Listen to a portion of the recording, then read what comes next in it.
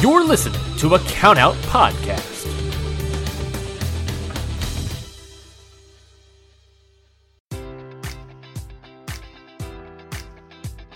Enjoy all your favorite sports like never before at BetMGM. Sign up using code Buckeye and receive up to $1,500 back in bonus bets if you don't win your first bet. When you register with BetMGM, you'll get instant access to a variety of parlay selection features, live betting options, and the best daily promotions in the business. And with BetMGM at your fingertips, every play and every game matters more than ever. Place your money line, prop, or parlay bets with the king of sportsbooks today. Sign up using code Buckeye and receive up to $1,500 back in bonus bets if you don't win your first bet. BetMGM and GameSense remind you to play responsibly. 21 plus and present in Ohio, subject to eligibility requirements. Rewards are non-withdrawable bonus bets that expire in 7 days. Gambling problem? Call 1-800-GAMBLER in partnership with MGM Northfield Park.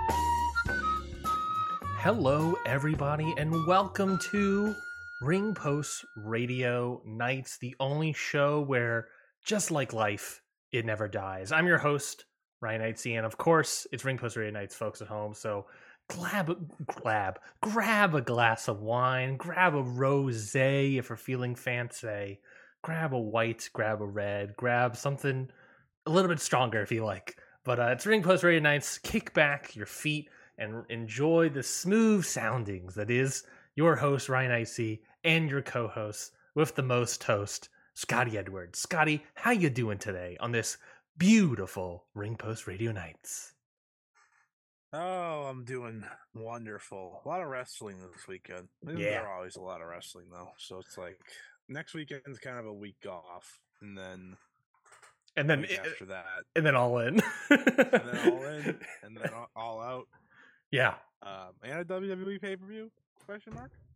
Yeah. First Saturday of September. Payback. Yeah. Yeah. So double hitter that weekend. So we're good. There's a lot. But we're building towards all these big events, right? The G1's over. Finally, we'll talk about that, of course. Get to give our full thoughts on the G1 now that thing's over. I saw some people talking about like, it's like here and there. It's like it just started yesterday. I was like, no, I never felt that for a moment. I was like, this tournament's never gonna end. But yeah, I'm doing good. I'm looking forward to talking about a little bit of everything today, pretty much. Yeah, we got a lot of stuff to talk about, kind of all over the place, kind of scattershot today. We're, of course, going to talk about the G1 CLIMAX finals. We're going to talk about STARDOM x STARDOM, those two events that took place today. We're going to preview Multiverse United 2, the Impact New Japan co-promoted show happening next week. We're going to preview most hyped match featuring Stardom talents, and none of these are two promotions. Sure, well, there's Impact talent in there too, and it's a classic, and it's a legendary four-way. We all know this. All the legendary women's four-way matches. Protect everyone. We'll preview the All-Star Junior Festival. That looked like a pretty good show up until the latest announcement. I have some hot takes on All-Star Junior Festival, the idea. And I think and of course we're going to talk about some of the news that broke regarding the WWE UFC merger that's coming down the pipe.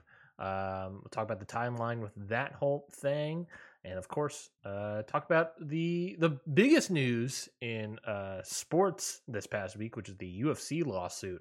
And how that is proceeding and what that sort of looks like for WWE. And I'll tell you this much, Scotty, it looks like MLW's got a chance.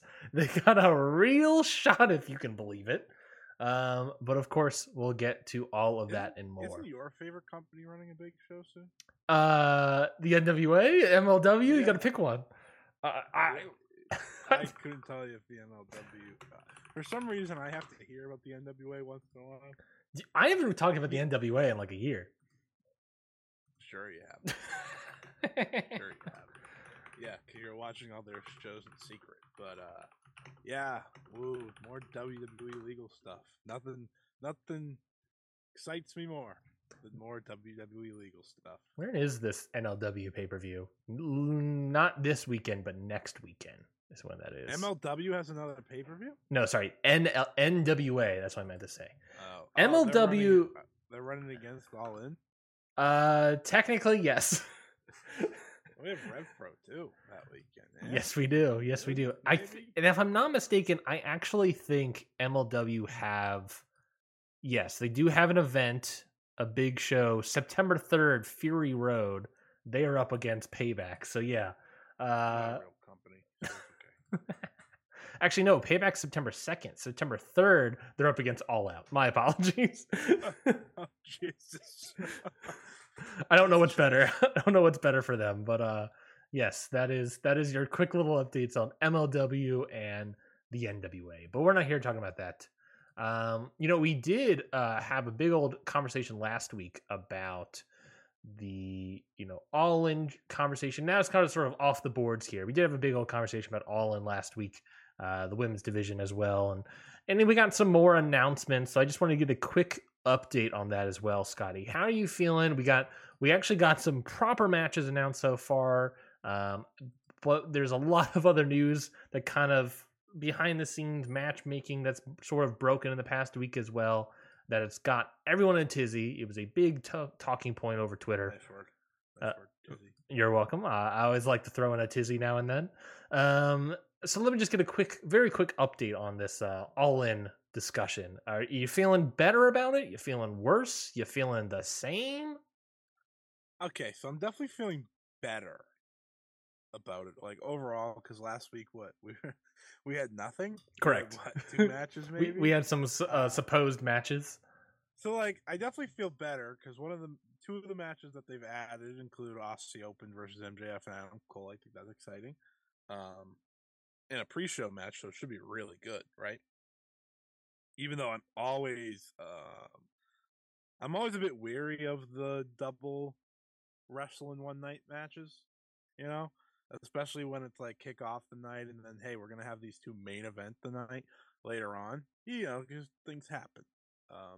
That's fair. But that's exciting. It's an exciting pre-show match that makes you want to watch at 12 p.m. Eastern, 5 p.m. British Standard Time. Yeah, and it's a shame that the best tag team in the world is on the pre-show. But hey, they're a Ring of Honor talent, so I get it, I guess. Getting the graphic for the Bucks and FTR was like an exciting moment because it's like, all right, finally we have like this. I was saying this to Ryan before the show even started, how what this show was missing was like a match that when All In was announced, you would expect to be on this card. Like everything else has been either built through story or stuff like that. What just makes sense? Like what's a big time locked in match you want to put on that card? It's that. It almost should main event. I know it's not gonna main event. So overall I'm feeling better, but I'm still like,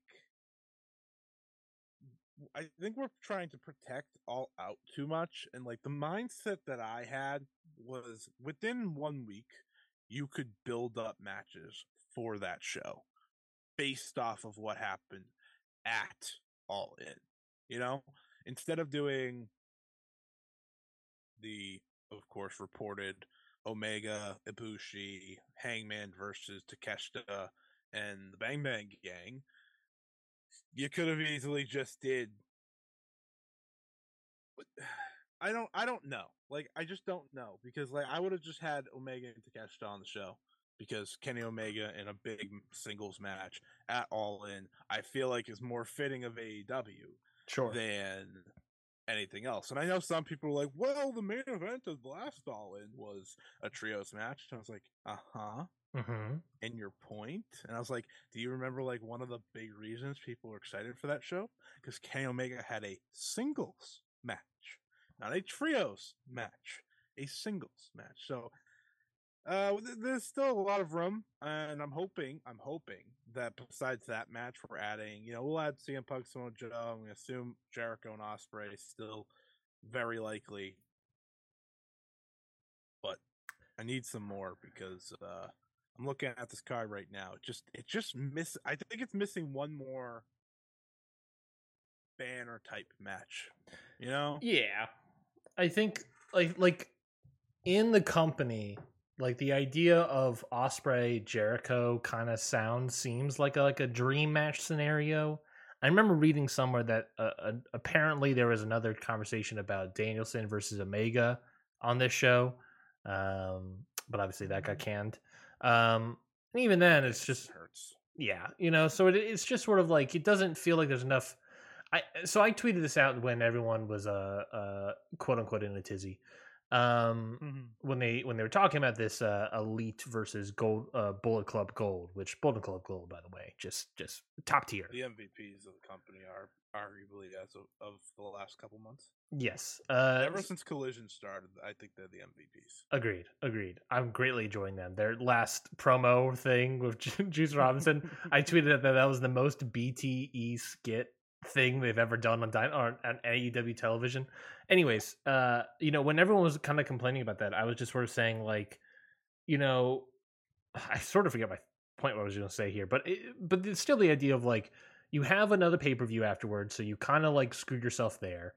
And because you have to like say you can't do all your big matches at All In, you have to do it also at All Out because you're just trying to sell 2 pay-per-views at this point. The whatever happened with the streaming stuff kind of screwed up this whole thing. Supposedly there's some streaming stuff that fell apart. And then, you had like you lost, any booking you could have done because the Elite were negotiating their contracts, after Blood and Guts, it was kind of just like they were in limbo for a little bit. So you couldn't really build, you lost like 2 weeks of storytelling you could have done. I'm sure they knew by then though that those contracts were going to be accepted. Sure, but there is still something. They have been talking for months. Supposedly, so, yeah. You have to have an idea, right? They're like, oh, this might work out. Yeah, I agree with that. But obviously, like, there was some time taken off. And now that you're back, you have to refigure these things and have to reload these things. I just think everything, you got injuries, you got poorly timed stuff, and it's kind of missing. That's my inevitable point was. It was that my biggest gripe with it so far is that it feels like it's missing the specialness that the first All In had, where it was just All In because we're going to go. Cody Rhodes, you're so right. You're exactly right. No, you know what? I'll amend that. You're missing Nick Aldis. That's what we're missing here. It's more so that even then, that was an NWA title match, right? Like that sort of idea of like it's not just All In because they went for a 10K arena. It's All In because it felt like all of the indies were coming together. NWA was being represented, Lucha being represented. Women's wrestling, and it felt like the pantheon of 4-way women's matches. All women's matches were represented. It felt like everything was all coming together, and here it's just like it just feels like another AEW pay-per-view card right now, and it just sort of feels like it's missing some specialness. Like when people thought of Mercedes coming in, I think that was part of it. Is that has that specialness, and having a strong women's title match, New Japan strong women's title match, kind of would work and make sense for we're all coming together.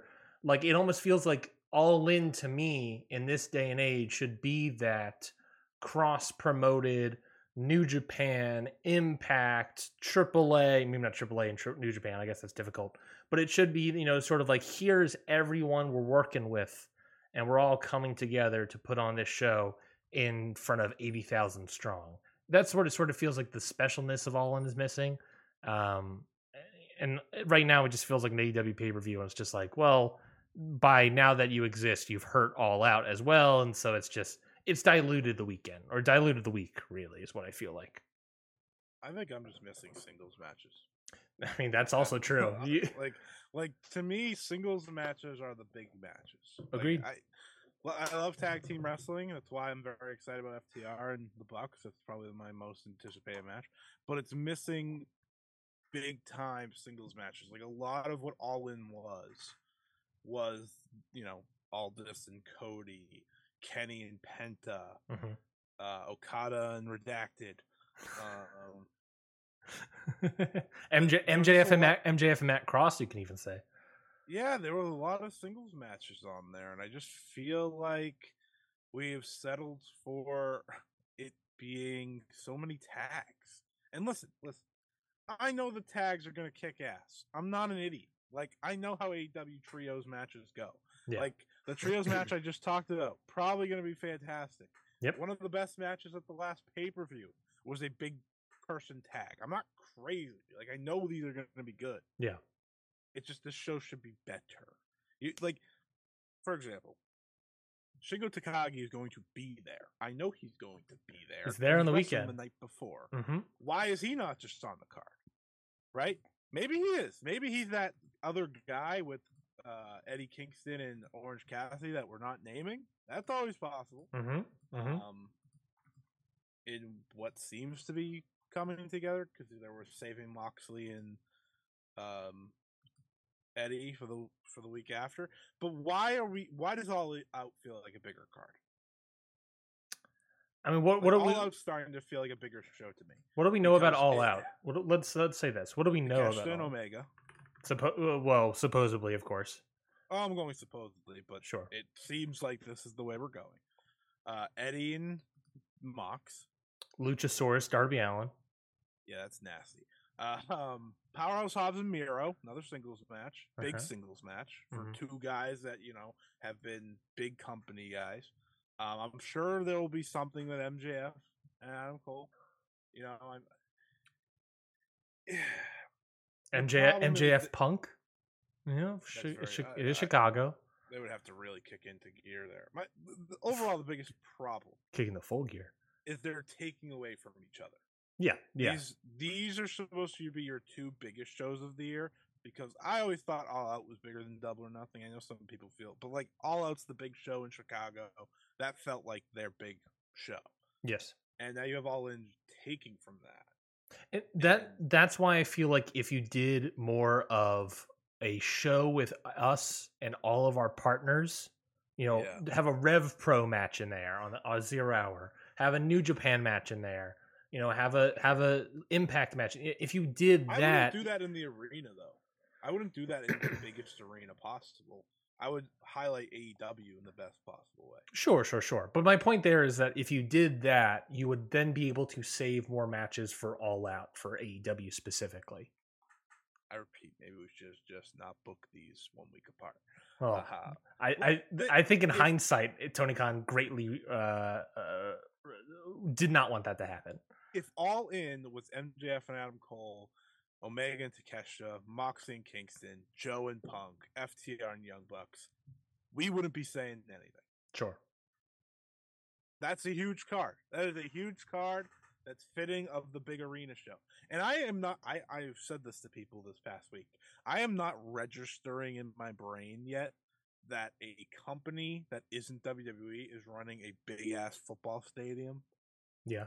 And is packing it. I've yet to have that and breaking in my brain. Breaking all-time records. Yeah, so like when the show actually turns on the 27th, I'm just going to be sit there in amazement. And listen, I know I'm probably going to love the show. Oh yeah. The crowd's going to be unbelievable. And it's going to be great. It's going to lift it up. I just hope they have I hope they have something up their sleeve. Yeah. I will also say though, I think all of this as well comes down to AEW's thoughts and direction of not pushing a pay-per-view until like less than a month before. Yeah, absolutely. And supposedly that works for them. And it doesn't matter to me because, ultimately you and I are watching the show regardless. So it's hard to account for that, see if it actually works. But I don't know, man. I mean, it's going to be great. I mean, I don't know. At the end of the day, it's like it doesn't fucking matter because it's going to be a great show, So it's like, right. Exactly. it's kind of a wash at this point. It's just I have to just accept my overlords of none of this preamble stuff matters because it's gonna be great. And until it starts being great is when they can start actually being, pushing themselves better. But right now, until they have a bad pay-per-view, which they kind of had, mostly a bad pay-per-view, I thought. Well, not mostly. I forget which pay-per-view. I'm trying to remember. There was a pay-per-view where it was like mostly bad except for the last two matches, or it was mostly good except the last two matches. Was this year? I think it was Double or Nothing, or I think you're right. Yeah, but even then they bounce back or Forbidden Door. Until they have like a string of these things, they're gonna be fine. So it doesn't matter. At the end of the day, it doesn't matter. Let's move on. Let's talk about the UFC lawsuit that kind of put together. What's that? You got a little update? Oh, did you see this daily update from, I think it was Meltzer? Daily update from Meltzer? Yeah, it is 38 minutes ago. All right. Here we go. Regarding questions about CM Punk off-screen promo on Adam Page, this was not storyline or anything like that. Page was actually sent to Greensboro last night to do a pre-tape interview backstage for Wednesday's Dynamite show. And when he got there, was told that he would have to do it away from the Coliseum and not to go to the show. He wasn't booked to appear in Collision itself. This was not the Jim Ross interview with Kenny Omega that was taped, but not in Greensboro last night for Wednesday, which will announce the Omega match for All In. Punk got a mixed reaction during the show itself, but when he ran down Page for no apparent reason, he was booed heavily. Yada yada yada. So it seems like the Punk promo. Go there. The Punk promo was not planned. That's what he said. Yeah. Or at the very least which I kind of coincides. So you have the VOW report saying where it was, it was planned, but not really what the content was. Is like better to ask for forgiveness than permission. So in that sense, that kind of correlates that the content of his promo was not planned. But then also Page was there in the area to film something, but not at the arena. That is weird. Which also that kind of ties into. It kind of feels like that ties into, if this is leading somewhere. Why would Page need to be at the Collision things? Maybe we are going Page Punk down the line. Maybe that's more. That would be crazy. There's more fuel to that fire. All Out Chicago. Maybe instead of MJF versus Punk, it's Page versus Punk. That would be crazy. I mean, them re-signing changes everything, right? Because agreed. They had their shot to leave. Yeah. And it's obviously, it's obviously something that Punk wants to do is these matches. So I don't think he wants to do anything with Hangman, truthfully. But. Well, then you got to stop bringing him up. I agree. I 100% agree. That's what I mean. I'm supposing that he still wants to do it if he keeps bringing it up. And until he stops, until he starts focusing on Joe or Starks or Jay White. Yeah, exactly.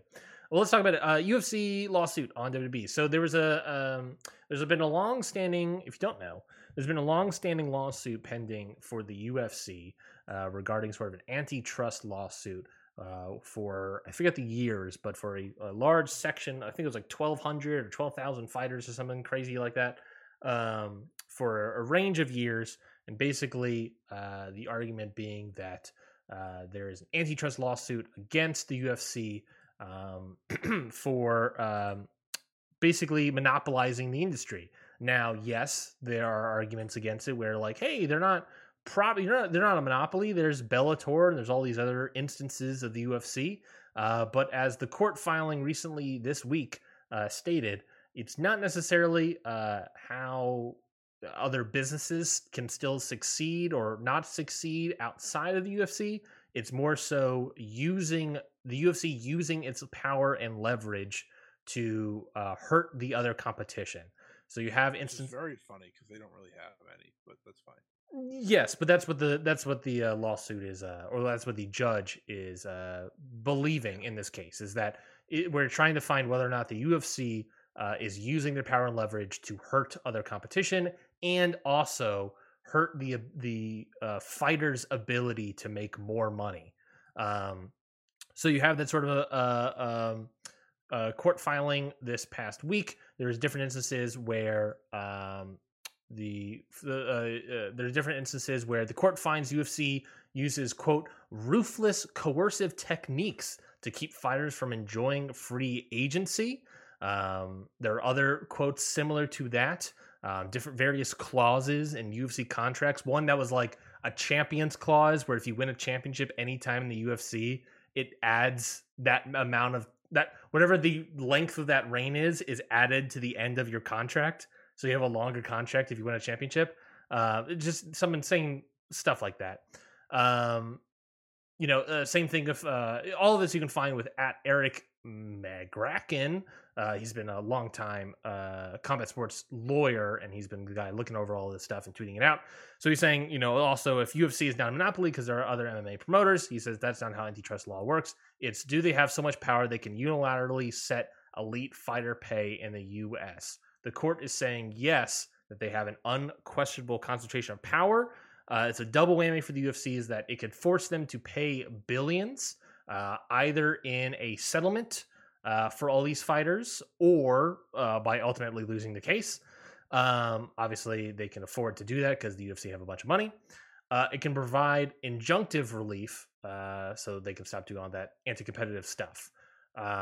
So the UFC would have to change how it works basically as a business to avoid stuff happening like this again. So the question is obviously how this all affects the WWE lawsuit that's currently pending with MLW. I think there are various factors. One, one of the more obvious ones, the WWE is currently merging with the UFC to form TKO Group.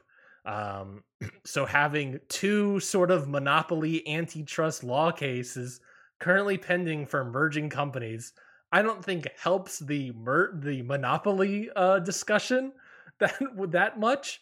So that's an interesting one. Obviously, we talked previously about how Jerry McDivitt, longtime lawyer for WWE, is gone. So, have a great lawyer no longer can fight against this case.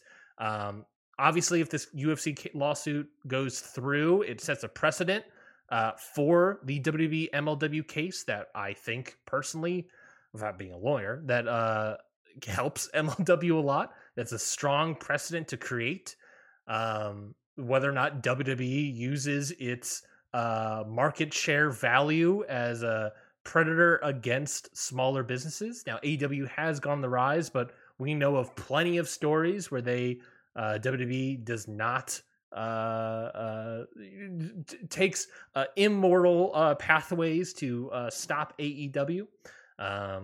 Arguably immoral, but more moral, I guess. But on the other hand, there's also, if the lawsuit doesn't go through, there's the ability for a settlement.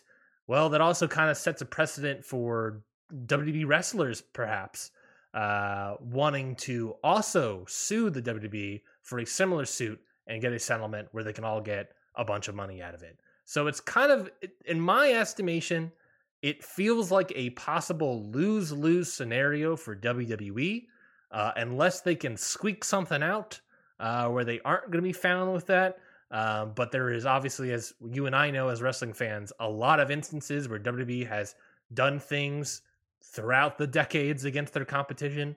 So it's interesting at the very least. It's definitely a big, impactful news for the UFC, but this has far-reaching implications for wrestling, far-reaching implications for WWE, a company that is currently merging with the UFC. So, Scotty, with all that preamble out of the way, what are you thinking about this lawsuit? What are you thinking about WWE's chances against the MLW? Will the WWE stop as MLW never stops? The thing when like these lawsuits come out, especially because this one's more connected to the UFC, but does have potential implications. Like, as I've said with this MLW one, originally I said, but now that there's, since the initial one, there's obviously been enough traction that it keeps going. It's still around. It's sticking around. I think the more things like this happen, the realer it gets. Does that make sense?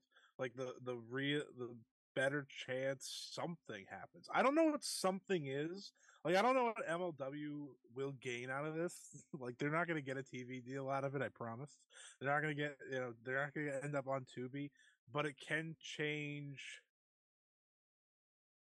It can change business practices that have long been part of WWE. I mean, this is just one of those times where it actually bit them because of sloppy work. Arguably, they didn't really protect it. A sloppy shop, if you will. Well, we know WWE is a sloppy shop. But like I said, it's going to be wait and see until we get to the next step. But this is huge. Because if it's happening to the UFC, it absolutely should be happening to WWE. Yeah, I mean, and obviously it started with WWE, and I think the judge in the WWE case was obviously, I think, waiting for a ruling for the UFC thing here, and presumably knew about it. And he is obviously the judge in that MLW case has definitely thinks that there is something here, and now with this UFC stuff. There's probably going to be a lot of movement now. If I was WWE, I would be a little sweating because you're right. It's like the outcomes of this is millions upon millions of dollars out of cash, either through settlement or a loss in the trial by WWE. A win, which I think is in its own right would be dangerous for wrestling. Or also like a loss, and they have to make sure they don't do this again or at least get caught, so that it would potentially allow things like MLW or WWE or wrestlers themselves to be able to move around better, get different contracts and stuff, get arenas and advertise these arenas earlier. All of these sort of current predatory sort of business practices by WWE. I don't know, man. I think WWE has a solid shot of losing this lawsuit against the MLW. And when we heard about this a year ago, you and I were kind of just like, whatever, it's the MLW thing.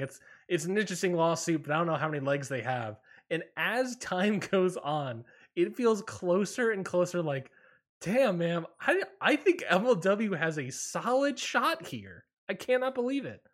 But yeah, there's a conversation at the very least. Oh yeah, more than there ever. Like, I think we all just were like, whatever. Yeah, like it's like, all right, cool. But now it should be brought up. Yeah. Now it should be looked at. Now there's something there. Yeah, you have the judge of the case saying, I think there's something here. I just needed more evidence, and then they get more evidence. Then you have this the update with the UFC lawsuit where it looks real bad for the UFC. This is a precedent sort of being set that can easily apply to WWE. And I'll also just say this, there's another aspect, and obviously this term is being floated around via different EVPs and different real world champions. The conversation of a union in wrestling. Obviously, UFC fighters don't have a union either. And a lot of their sort of contract clauses and all this sort of stuff, if the union existed for them, they wouldn't have these sort of contracts. They would have been better protected. Wrestlers, if a union for the wrestlers existed, they would have better contracts and make sure they get their money that they're owed. It's the same thing, obviously, as a IOC member, I'm supporting the SAG and WGA. That's kind of what they're fighting for right now, is that these unions are there to support these people so that they don't get abused by these various companies or used as pawns in this weird chess game that is wrestling conglomerates. So as a union member myself, I would love to see a wrestling union pop up at some point. I am fearful that a UFC lawsuit or settlement will go through and wrestlers won't do anything about it, leaving money on the table for themselves. But I mean, yeah, it's something that a lot can change. Not just this merger between these two companies, but just how they act and how people can make money, and maybe sets this table up for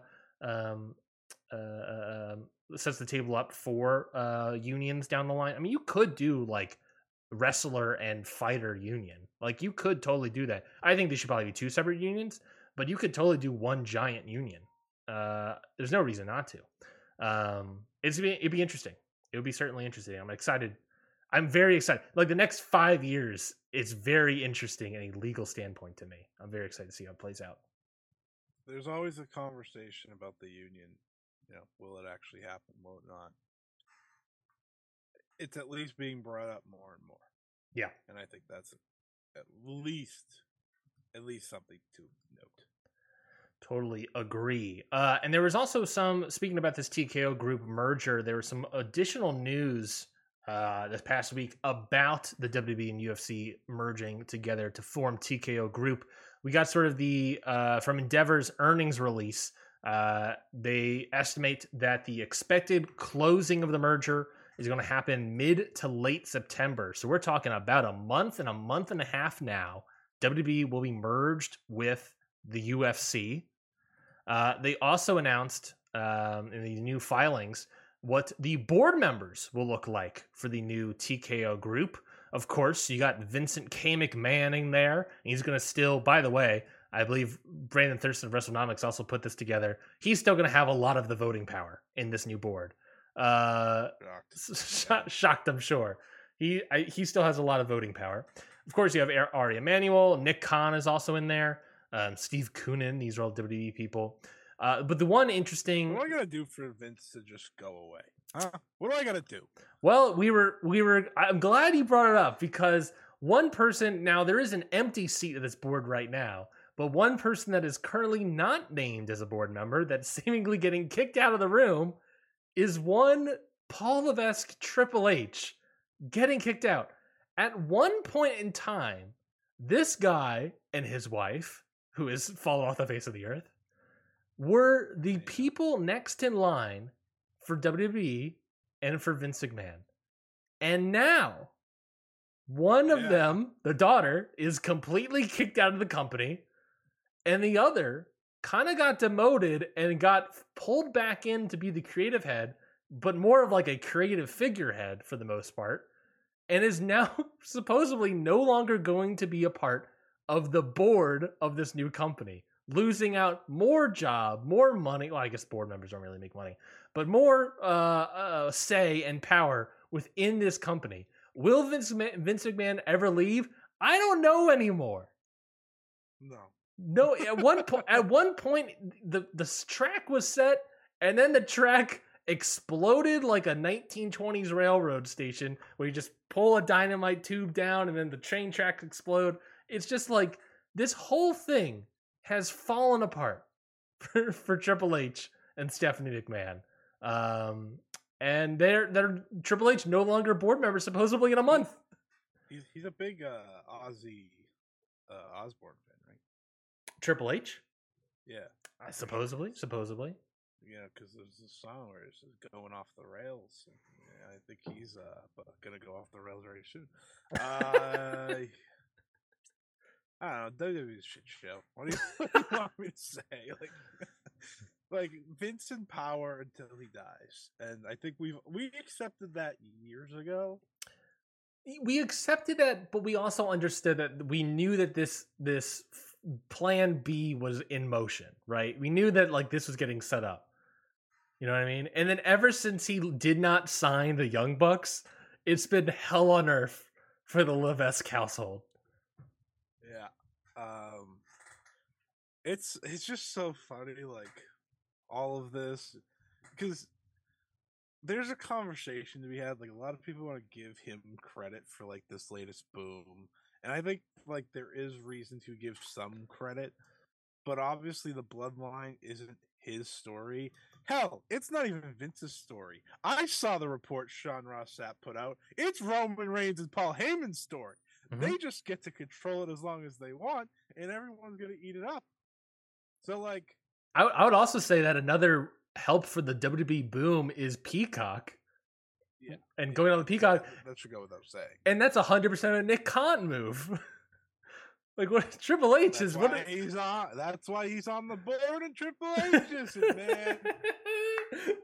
Big Khan seemingly is turning around NXT faster than Triple H could. Nick Khan was, well, to be fair, I don't think Triple H was trying to kill NXT like Vince was. That's fair. That's a fair point. So, not that NXT was all too healthy before NXT 2.0 to begin with, but you get my point. Mm-hmm. I don't know. Triple H screwed. Like, what do you want me to say? I say he's screwed, but like he seems to have these second and third and fourth lives too. All of a sudden, that Vinnie Mac has. So is he really screwed right now? I don't know. It's either you just keep holding on to hope, and that one day like Vince will die, and we have to turn to Triple H because he would be the guy that has the most experience, or you cut your losses. Get out of this before you get fired somehow, and Vince McMahon totally takes the control of the book again. We thought and leave. He was out. We thought Triple H was out, and then he was right back in. Mm-hmm. Stephanie doesn't have as much luck, but you know what? The MLW thing probably isn't helping her cause. No. Triple H, on the other hand, what helps him is that he is a good figurehead to have talk in front of all these people. Yeah. Oh yeah. So, that's what he's around for. He's great at these press conferences, answering questions left and right. And when Vinnie Mac eventually croaks in 100 years, maybe we'll have a conversation. But until then, can't wait till Roman Reigns is on the board. I mean, that's what the last spot's open for. Look, man, like if you're okay, let's say Vince McMahon dies. Vince McMahon, do you put Roman Reigns on the board? Well, no. Well, here's the thing, Scotty. Let's say Vince McMahon dies tomorrow, right? Sure. And you had to put. That'd be crazy if this happened. I'll give you two options. I'll give you four options. All right. You can pick two people to run your company creatively moving forward. Paul Levesque. Bruce Pritchard. Kevin Dunn. I don't like these options. Or Paul Heyman.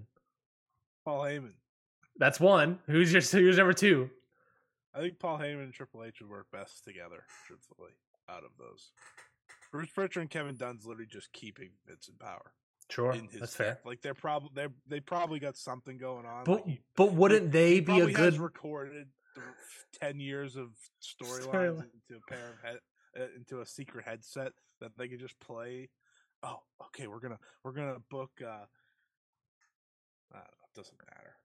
I don't like any of the options, truthfully. I was about to say, wouldn't though Bruce Pritchard and Kevin Dunn be a perfect replacement for, post Vince McMahon's life? There's nothing perfect about Kevin Dunn. I want you to know that right. Yeah, it's an interesting one, my guy. It's don't know where we're going with this, but we'll see. We'll see, I guess. We're on hell. I guess that's true. That's probably allegedly, I guess. I don't know how to defend myself lawyer wise. Allegedly going to hell. Let's talk about it. The New Japan Pro Wrestling G1 Climax. Finally, some real wrestling. Real graps. It's finally come to a close this morning. Thank if you have not seen it, spoilers here. Tetsuya Naito has won the G1 Climax 33. He has beaten Okada in the finals. He went on a streak of beating Tanahashi, then the new big bad Hikuleo, then Ospreay, and then Okada. The new big bad Hikuleo. Hey, I think it's actually not too bad. You know all I hear in my head? Yeah, what's that? Naito. I think Ryogoku's still going. I think they are. I think they are as well. So I think the best way to do it, I think now that we've seen all of the G1 Climax and know how it ended and all this other stuff, should we just go through and give our thoughts on sort of the wrestlers, or give our thoughts on this tournament as a whole? Go block by block. And the final two nights, I guess. Those are probably important. Yeah, I think when we bring up the wrestlers themselves, I could never talk about a lot of this tournament ever again, I'd probably be very happy.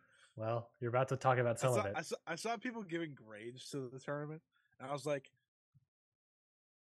I hope a lot of people aren't affected by like these past 2 days that felt like the G1, and like you remember the slog that the rest of the tournament was when you're grading.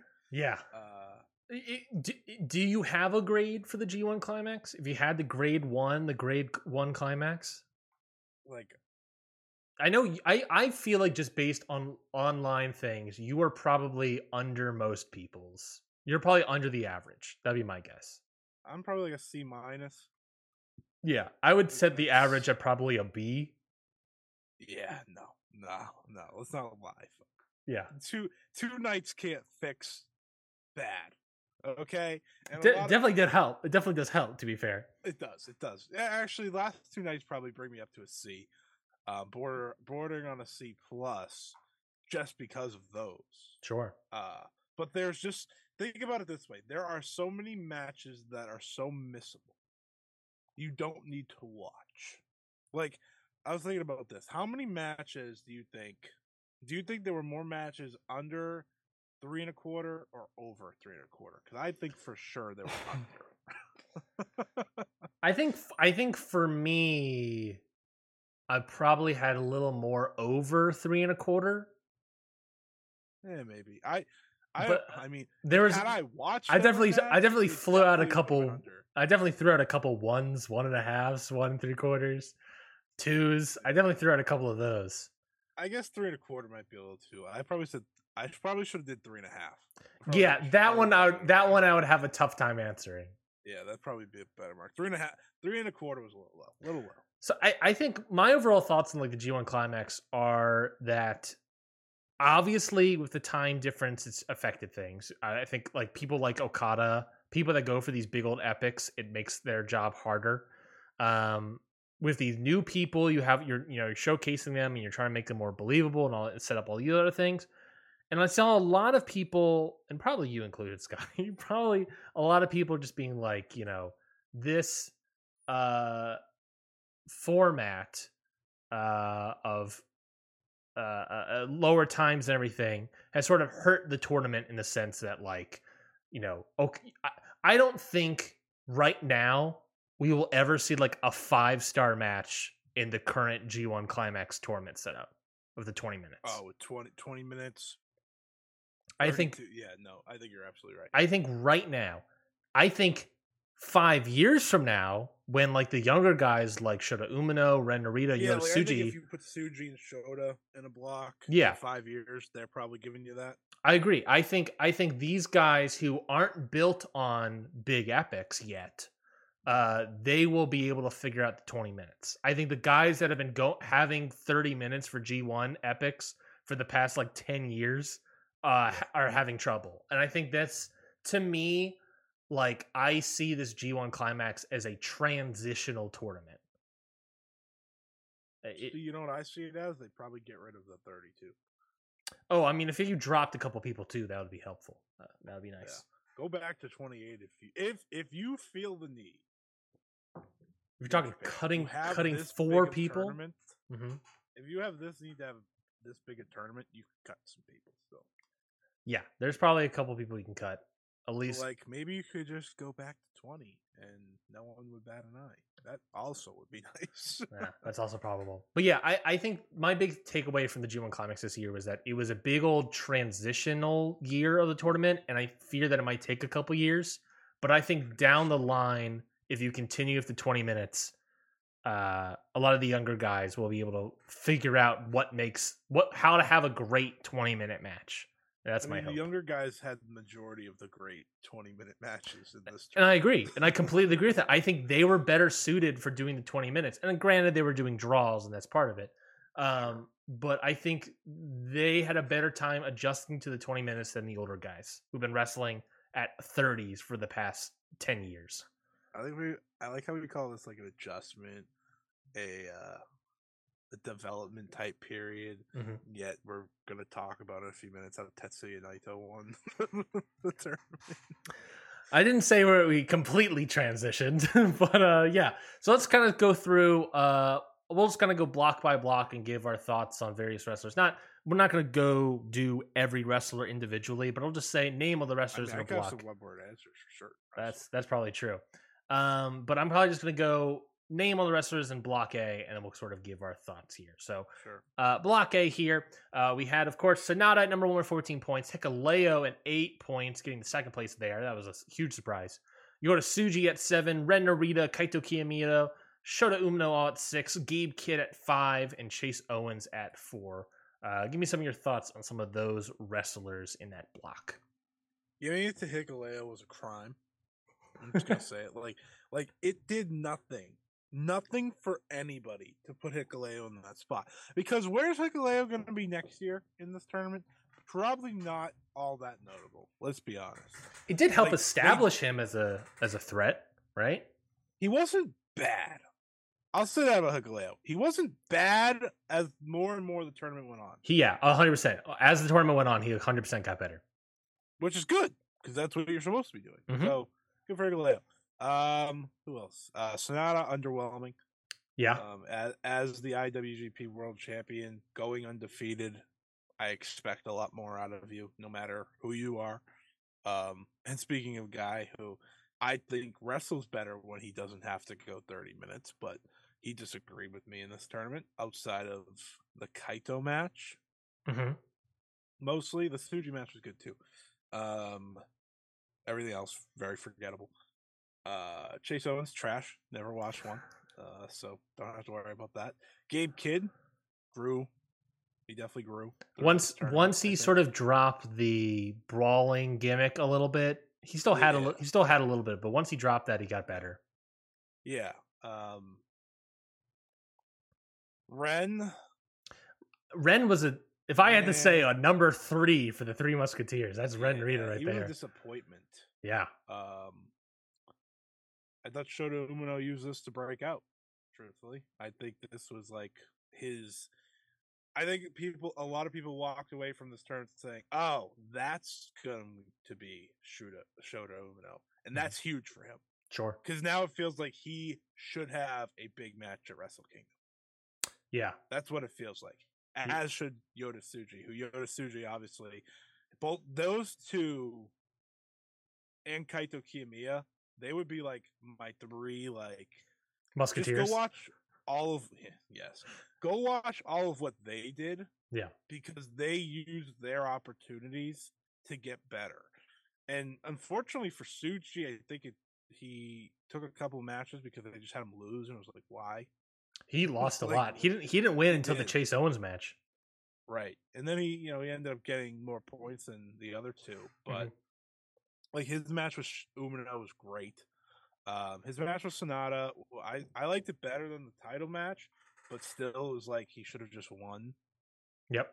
Like that should have been a big win for him.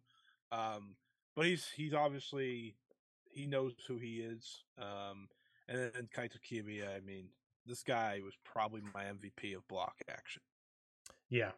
If I don't include the quarterfinals, semifinals, and final, he was the MVP of that. And I think it's a crime that he didn't get through. Because I accepted the Three Musketeers weren't getting through because we wanted to keep them all on equal footing. Yeah, it made sense to me at that point. Yeah. There's no reason why he should have made it through. Well, I'll say this as like sort of the defense there.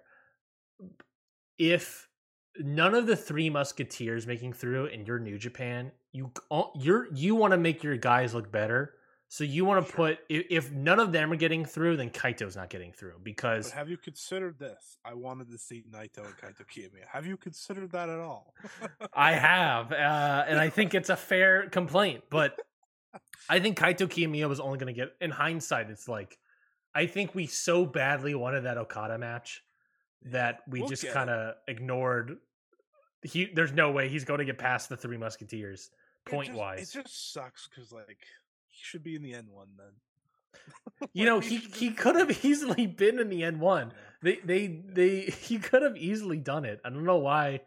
I mean, I guess he has to heal up probably, but they could have easily done it. Big matches. It's a lot of big singles matches. Yeah. Before I give my my new thoughts, Toy Chica is Banana Place on YouTube asks us how are days going, but also who is our favorite wrestler? They'll go for a guy like Cody Rhodes. Scotty, I'll ask you because we got comments coming in.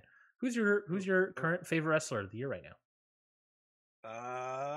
Is it anyone in Block A of the G1 Climax?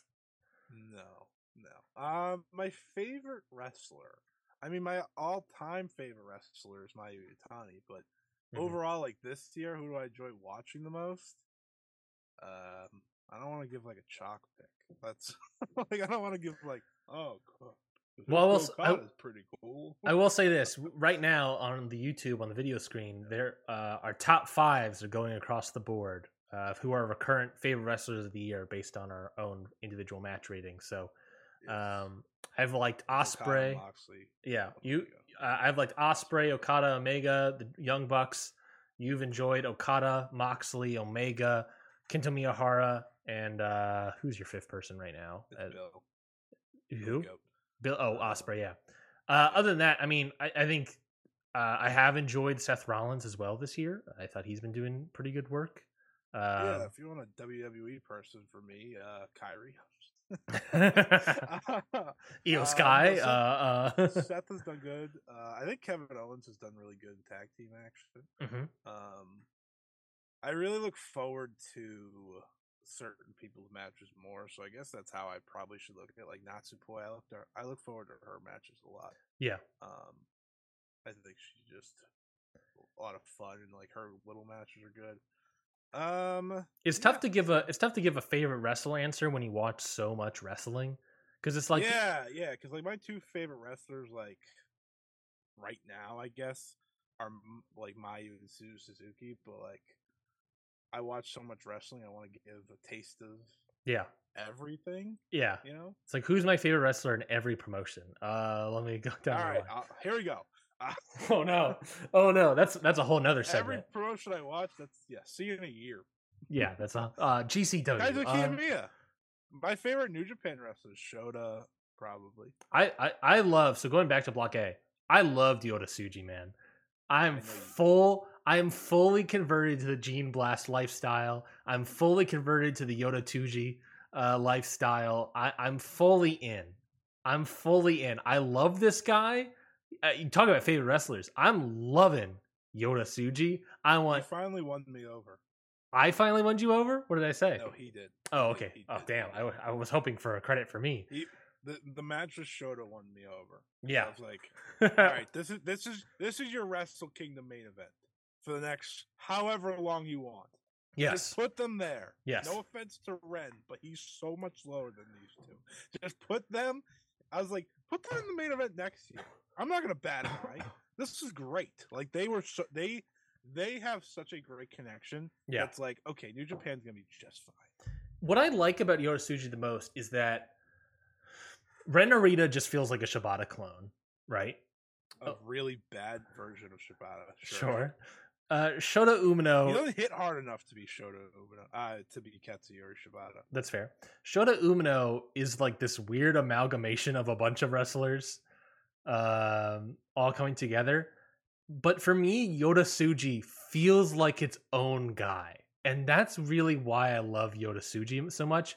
If anything, I would say that like Yota Tsuji has like a bunch of elite influence, throwing super kicks and that's probably why people love him. Running knees and all this stuff. His spear, that Ospreay spear in the tag match today was freaking killer. I'm enjoying so much out of Yota Tsuji. I'm really upset that they already gave him the title match.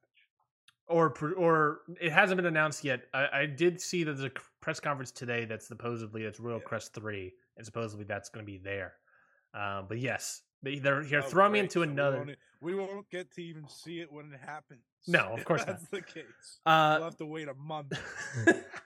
So yes, supposedly that match is happening in Royal Crest 3, assuming that show is happening. Why is Royal Quest 3 happening? I don't know. Wait, that happened last year. Yeah, I think it did. Quest? I think it did. Crap. Mm-hmm. And then the other one was 2019, and then obviously the pandemic happened. Okay, well that's a good spot for it. I'm just upset about it because I want Shota and Yoda to get big matches at Wrestle Kingdom. Yes. And like, and by that if you we're doing mean it, you of course mean Shota Tsuji, his twin brother. Of course, that's what you mean. yes, of course. I want those two, but in all seriousness, I want those two to have big matches. Yes. I don't see how we get that big match if we're already giving Yoda the one now, because I'm sure he doesn't beat Osprey. I mean, I was about to say that. You just gave Osprey a new belt. You just gave Osprey a new belt, and obviously Yota Tsuji has these Rev Pro ties, but like, is it a good idea for him to lose another title match this soon? I mean, Shooter, he's lost what against Osprey last year, And then Saber. and then Saber, and then I think that's it. But he's been around; he's got a lot of wins since then. I mean, Tsuji, He has more Rev Pro ties. Tsuji he was there the whole time. Tsuji has more losses than wins right now, and he's getting another title shot, which he's probably going to lose. I would be shocked if he wins. I wanted that book for Wrestle Kingdom. If he wins, I could see them doing Yota Tsuji versus Shooter at Wrestle Kingdom for that title. That could be interesting. Yota Tsuji versus Shota Umino, first time at Wrestle Kingdom for the UK title. Yeah, baby. That's what I'm talking about. That's what I'm talking about. The title isn't needed. That's fair. That's fair. To be fair. But hey, Block A. Block A. Beyond that, Ren Reader was a disappointment. Kaito Kiyomiya was pretty good. Shota Umino was pretty good. Gabe Kidd got better. Chase Owens did his thing. That's all I'm gonna say about that. Trash. He did his thing. That last match, Sonata versus Chase Owens, I hated. Worst match of Block A. And then, Sonata, I guess, was whatever. And Hikuleo, like I said, he got better. Block B, Kazuchika Okada at first place with 12 points. Will Ospreay at 10 points. El Phantasmo, Taichi, Tangaloa, Kenta, Great Khan, all at 6 points. Yoshihashi at 4 points. Geez, I didn't realize Yoshihashi was that low. What do we think about Block B? I'll go first, I guess. I thought Okada was weirdly like he did really well, but like a disappointment compared to his like previous years and previous G1 output. In that sense, like, when you're expecting 4-star matches every night and you don't get it, it's, I guess, a weird disappointment. But he obviously stepped up in the playoffs and stepped up in the finals, obviously. Will Ospreay, I think Will Ospreay was the best wrestler of the tournament for me. Every match of his pretty much killed. He got great matches out of people that I never expected will get great matches out of. And yeah, El Phantasmo, I think he was fine. I wasn't like jazzed about El Phantasmo too much. Taichi was good. Tonga Loa and Kenta, by God. If you're talking about slimming down the G1 Climax next year, I'm sorry, Tonga. I'm sorry, Kenta, but Jesus Christ. Great Khan, I don't know, man. He wasn't really doing anything this tournament. That was disappointing to see. I think Great Khan doesn't work as a babyface. I think he's trying to bang a babyface and he doesn't know how to work it, and it just is not doing anything. Yoshihashi was good. I'm like Yoshihashi, by the way, weirdly high on my wrestler ratings this year. You're a Yoshihashi maniac, baby. At the end of June, he was rated number 9. I not be watching enough wrestling. I know, that's what I said. I was like, how the fuck did Yoshihashi get this high? But let me see where he's at right now. But yeah, Yoshihashi surprisingly high in my ratings. Obviously, a bunch of G1 Climax matches certainly helped him. Yeah, he's currently 27 on my ratings right now. That's better. That's better, but that's still you may not be watching enough wrestling. That's still way high. Let me tell you where big Yoshihashi is in mine. That's right above Hiromu. That's above Sonata. That's above. You ready for this? Naito. He is 93rd. Jesus. What Yoshi? Like I said, above Hiromu, above Naito, above Shingo. I don't even know how that's possible. I don't know either.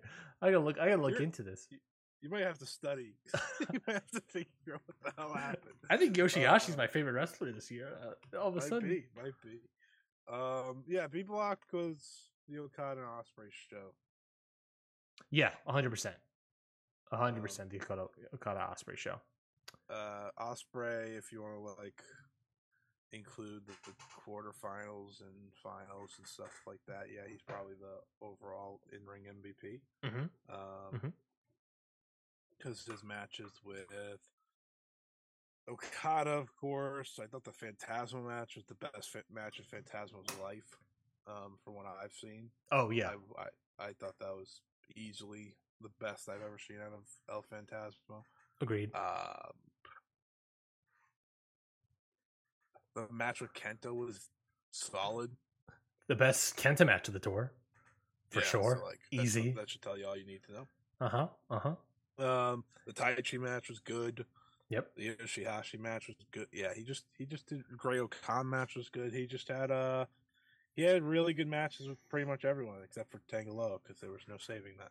But at least the Tangaloa one had an interesting ending, in my opinion. Yeah, I didn't watch it. Fair enough.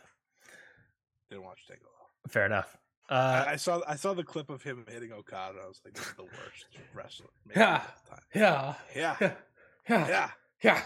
I was like, I never want to hear slander about the Usos again. Yeah, it feels like after Okada and Ospreay, there's a drop off in the wrestlers in the block B. Taichi and Yoshihashi were probably like 3 and 4 in that block. Agreed. In terms of entertainment. Yeah, maybe El Phantasmo in there around like 3, 4, 5. I think they're one good match, swappable based on your preference. He had one good match that I remember. Yeah, I think was his Okada match good? I don't remember it. No, pretty much like whatever. Yeah, I was expecting more of El Phantasmo. I didn't really get it. Any other thoughts on Block B? Feels like we don't have a lot. No.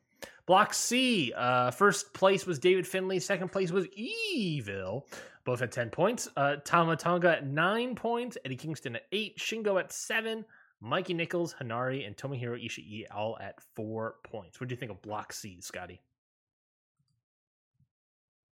It was a day. It was a block. It was Eddie Kingston did good. Eddie Kingston did good. His match with Ishii was for a long time a match of the tournament. He went out there and gave it his all every night, pretty much. He did. You felt his effort. And yeah, I think that's so appreciated, especially after a lot of the guys we've already talked about.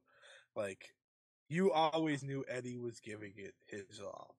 And that made pretty much every match he had so much better than it had any right to be, outside of the Shingo and the Ishii matches. And even the Shingo one was a letdown, in my opinion. I think that should have been a lot better. Had that been, I think, later in the tournament, it would have been better.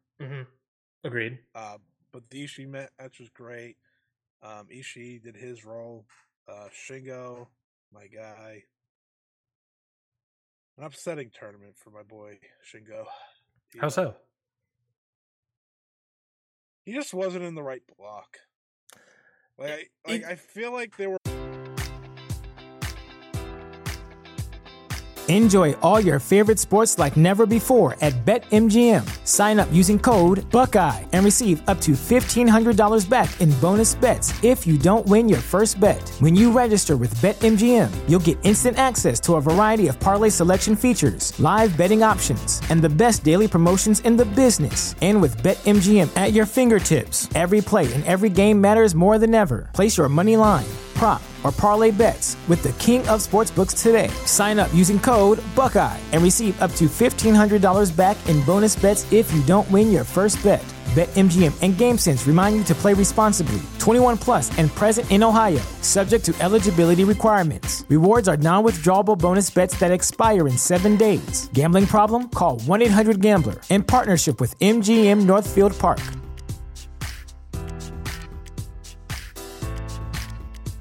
Other blocks for him to have like just a really special run, especially because I think he can do the 20 minutes well. Sure. And like, I mean, damn it, if you could swap, and I wish I could. On paper, it almost makes sense for Shingo to be in this block, but yeah, I would almost disagree. I would love to have swapped Taichi and Shingo. I agree. Put Shingo in block B. Good in this block. And Taichi would have done well. Taichi and Eddie Kingston I mean, my God, that would have been good. They would have just did Kings Road stuff. It would have been incredible. Yeah, exactly. So that would have been fantastic. If I could have made it on spot. I thought Mikey Nichols was a big surprise. Big surprise. Shout out to the TMTK guys. Yeah. All around. All of them. But Mikey Nichols fully coming into this like who cares less about this man than me. And by the end of the tournament, I'm like, all right, Mikey Nichols. He made me watch some of his matches. He made me watch his matches. That's the highest compliment you can get out of Scotty. Yeah. In this tournament, yeah, you sure can. Because let me tell you, some people made sure I never wanted to watch their matches again. I'll tell you that. Yeah. Who else did you enjoy or not enjoy in Block C? Let's talk about Evil. Can we talk about Evil for a quick sec? Evil did his job, okay? Evil did his job. No one's better at doing their job than Evil. I was going to come on here, Scotty, and say, during the tournament, sometimes it hit, sometimes it didn't. That's Evil matches. At a certain point, it wears on you a little bit. But sure. By the time you got to the ending, that crowd was unglued for these Evil matches. Yeah, that's why they do it. Like, I know people here hate him, and because they just listen. At the end of the day, a lot of people just want great matches. Of course, you listen to those crowds. He was in the right spot. Oh yeah, it worked. You're talking. It was hotter than a volcano for these Evil matches. Hotter than the depths of hell for these Evil matches. I'll tell you what. That evil Shingo Takagi match, Scotty. Oh yeah, that was evil. I gave it 4 stars. That was very well done. That was so good, man. That was People were like, this is stupid. I watched it. I was like, that was great. Yeah, I come on here. I'm like, I get it. It's annoying, and I think that's the problem with Evil is that like when Evil doesn't work, it fucking stinks. But when it does, but when the right combinations of crowd and opponent and spots and nonsense all come together, Evil beating Shingo and the crowd just raining, like gasping and then raining boos on Evil. So good. That's the point. That's the point of wrestling, baby. That's heel heat, baby. The crowd's into it. The crowd's reacting more to Evil than Sonata. I'll give you that much. This is true.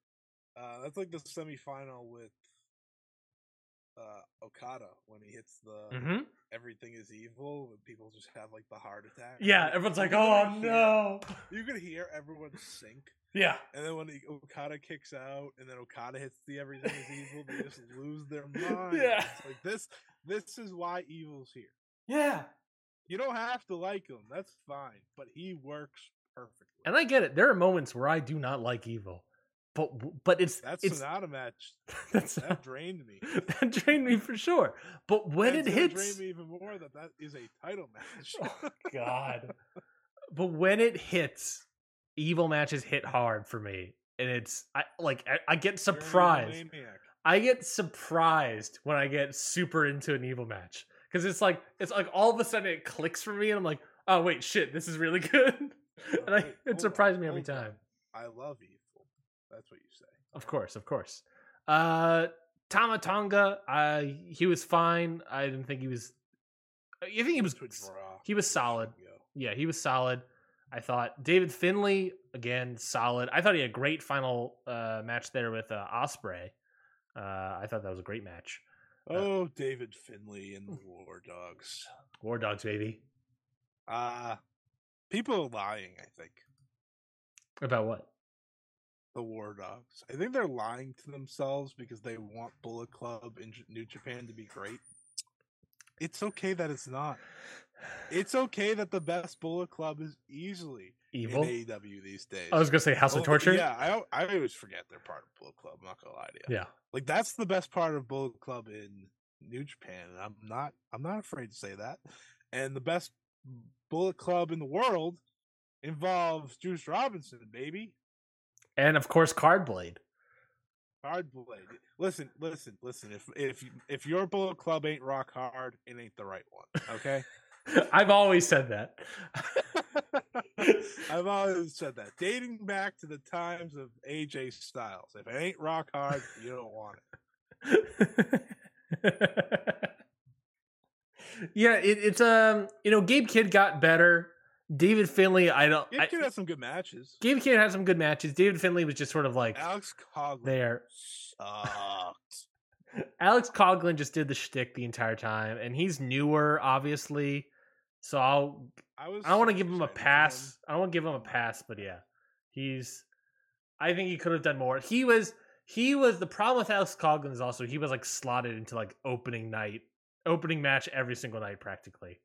And it's like all you had to. If you're gonna wrestle like that, you deserve it. Fair, but it's like all you had was like 10 minutes at that point, you know. So I'll give him, I guess, that much. But yeah. You're nicer than me. I'm not. Yeah, David Finlay. I just was like, all right, David. I'm not a big David Finlay lover right now. I'm not really enjoying him. I don't want to necessarily say a hater because I like the Ospreay match. There was another match this year he had that I enjoyed. I like the one with Eddie. Yes, that was a good match. That had good drama. He can go. It's just he's not. Bullet Club leaders obviously have a law of diminishing returns, and boy, are these. Unless it's Jay White. Are these? He leads the best one. I guess that's true. That is true. I love how Bullet Club was. If it's not rock hard, you don't want it. I love how Bullet Club was just like a faction of 4 guys, and now it's just a faction of various factions, all under the Bullet Club logo. Think about this. If I told you at the beginning of the year, that the best version of Bullet Club, and it would be legitimately entertaining, arguably AEW's MVP since they got put into a prominent position, was Jay White, Juice Robinson, and the Guns, would you have believed me? No, you would have said, are you nuts? I don't remember if Juice was in AEW at the beginning of this year, but at the beginning of his run, he was not interesting, boring, just kind of there. The Guns, no one was enjoying the Guns at that time. And Jay White was in New Japan.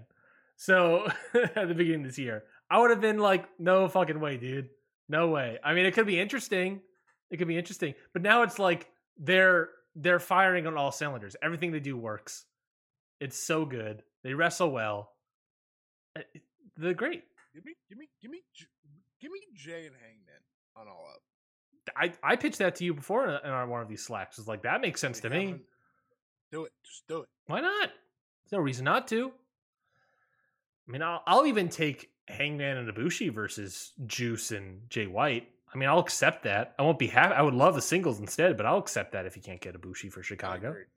Let's talk about Block D real quickly. Tetsuya Naito, of course, your winner at 10 points. Zack Sabre Jr. also had 10 points. Jeff Cobb, 9. Coughlin, Tanahashi, Goto all had 6 points. Shane Haste, 5. And Toru Yano at 4. Toru Yano, obviously, who gives a shit?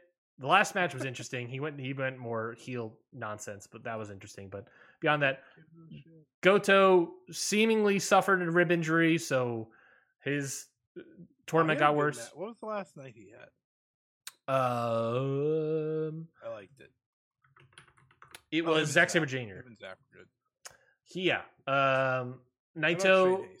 Shane Haste was pretty decent. He was better than I expected. Naito. That is true. He was better than I expected, for sure. I think we can just say that about the 2 TMDK guys. That's fair. For sure. Tanahashi, fine. Up until last night, which I thought was good. Yeah, him and Naito were good. Him and Naito, you know what's the funny thing with Tanahashi? Like, he obviously still has something in him. Yes. On some days. Yes. It's just, I think it's better if you sprinkle it in with tags and trios rather than singles. We also have to remember that Tanahashi that we saw in the Naito match, he had a week off. Yeah. Give him a week off then if he's going to have big matches, okay? Is that okay? The rest of the tournament's like, all right, Tanahashi, I'm not really sure about this one. And then he gets a week off, comes back, and has a great match. And like, all right, Tanahashi's back, baby. Let the old man have some days off. Yeah. He'll come back. That's what all the other old guys in New Japan get. They get days and days off. That's why Kojima's still good sometimes, and Nagata's still good sometimes. Mm-hmm. That's it. There's no other old guys. You said Nagata? Yeah, I said Nagata and Kojima. Yeah, that's pretty much it. Pretty much it. The other old guys stink. I thought Saber and Cobb were the best ones in this block for me. I enjoyed their output the most. Are we only counting block action? Yeah, I'm counting block action. Okay, because Naito got way better. Naito got way better at the end there. So I just want to say this because I don't know if we're going to talk about, but Naito, he is still a top 1% big match performer. Yeah. Just don't ask him to do anything else.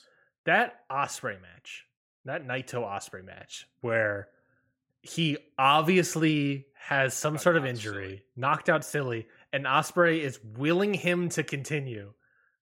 Like, Destino, go, do it. You got this, Naito. Come on. That match was scary. Are we going to talk about that? Yeah, we can talk about it right now. All right. Well, we'll just break into this. I don't care about D-Block. Zach was good. I'm not a big Jeff Cobb guy, I've decided. I know, interesting. You don't like him? I think he's fine. But, now that they're doing, Naito versus Cobb for the briefcase, I'm I don't have any interest in that match at all. Mostly because I know Cobb's not winning, but that doesn't help. Well, that helps. But that match with Ospreay, and that was the G1. I know people love the final, but that match of Ospreay was my match of the entire tournament. It's mine too. I love the final too. Don't get me wrong. Same. Love the final. The energy for the final, Same. Everything was perfect. But in terms of the actual wrestling, you don't top the Ospreay Naito because also reminder, this is Naito showing he still got it too. Well, going into he thankfully he wasn't loopy for the majority of it. Yeah, a lot of it was clearly just towards the end, and it still worked out because Ospreay was able to get him there. Mm-hmm. It was it's everything that I remember loving about the G1. That's what that match was. Yeah. I was thinking back to my favorite New Japan match of all time is Kenny and Naito it wasn't even the G1 final, it was the block decider the year prior. Yep. That's my favorite. That match is great. Watching that match, this one between Ospreay and Naito, I was I'm watching it. It wasn't that level but it was just a smidge below. It was so great. And they did it last year too, these two. Mm-hmm. The same exact situation. Mm-hmm. They're phenomenal against one another. Naito is if you put him in a big match with stakes, that he's gonna win. That doesn't hurt either. Though last year he wasn't winning, and he had that phenomenal match with Ospreay. But if you put him in a big match with stakes, he's going to deliver, no matter where he is health wise. Obviously Ospreay is too, but. Yeah, I mean, phenomenal end of tournament here for Naito. Obviously, the Ospreay match was killer, but our matches of the tournament. The Okada match was also great. Fantastic work from Naito.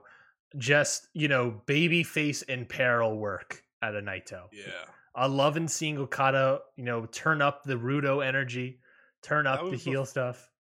First time New Japan felt back to its real level because of that crowd. Yeah. The crowd absolutely pretty much living and dying with Tetsuya Naito. Yes. That was incredible. Yeah. I loved he did this back-to-back nights. Yeah. Yeah, and that's what that was shocking to me. Is damn, this guy the night previously got knocked loopy and needed help to finish the match, and he goes on to have a 30-minute classic final. Yeah. That final is it's one of the classic finals. Yeah, and I just love there's a lot of them, to be fair. So I love everything that played into it. I love the Rudo energy of Okada, obviously the heel work out of him.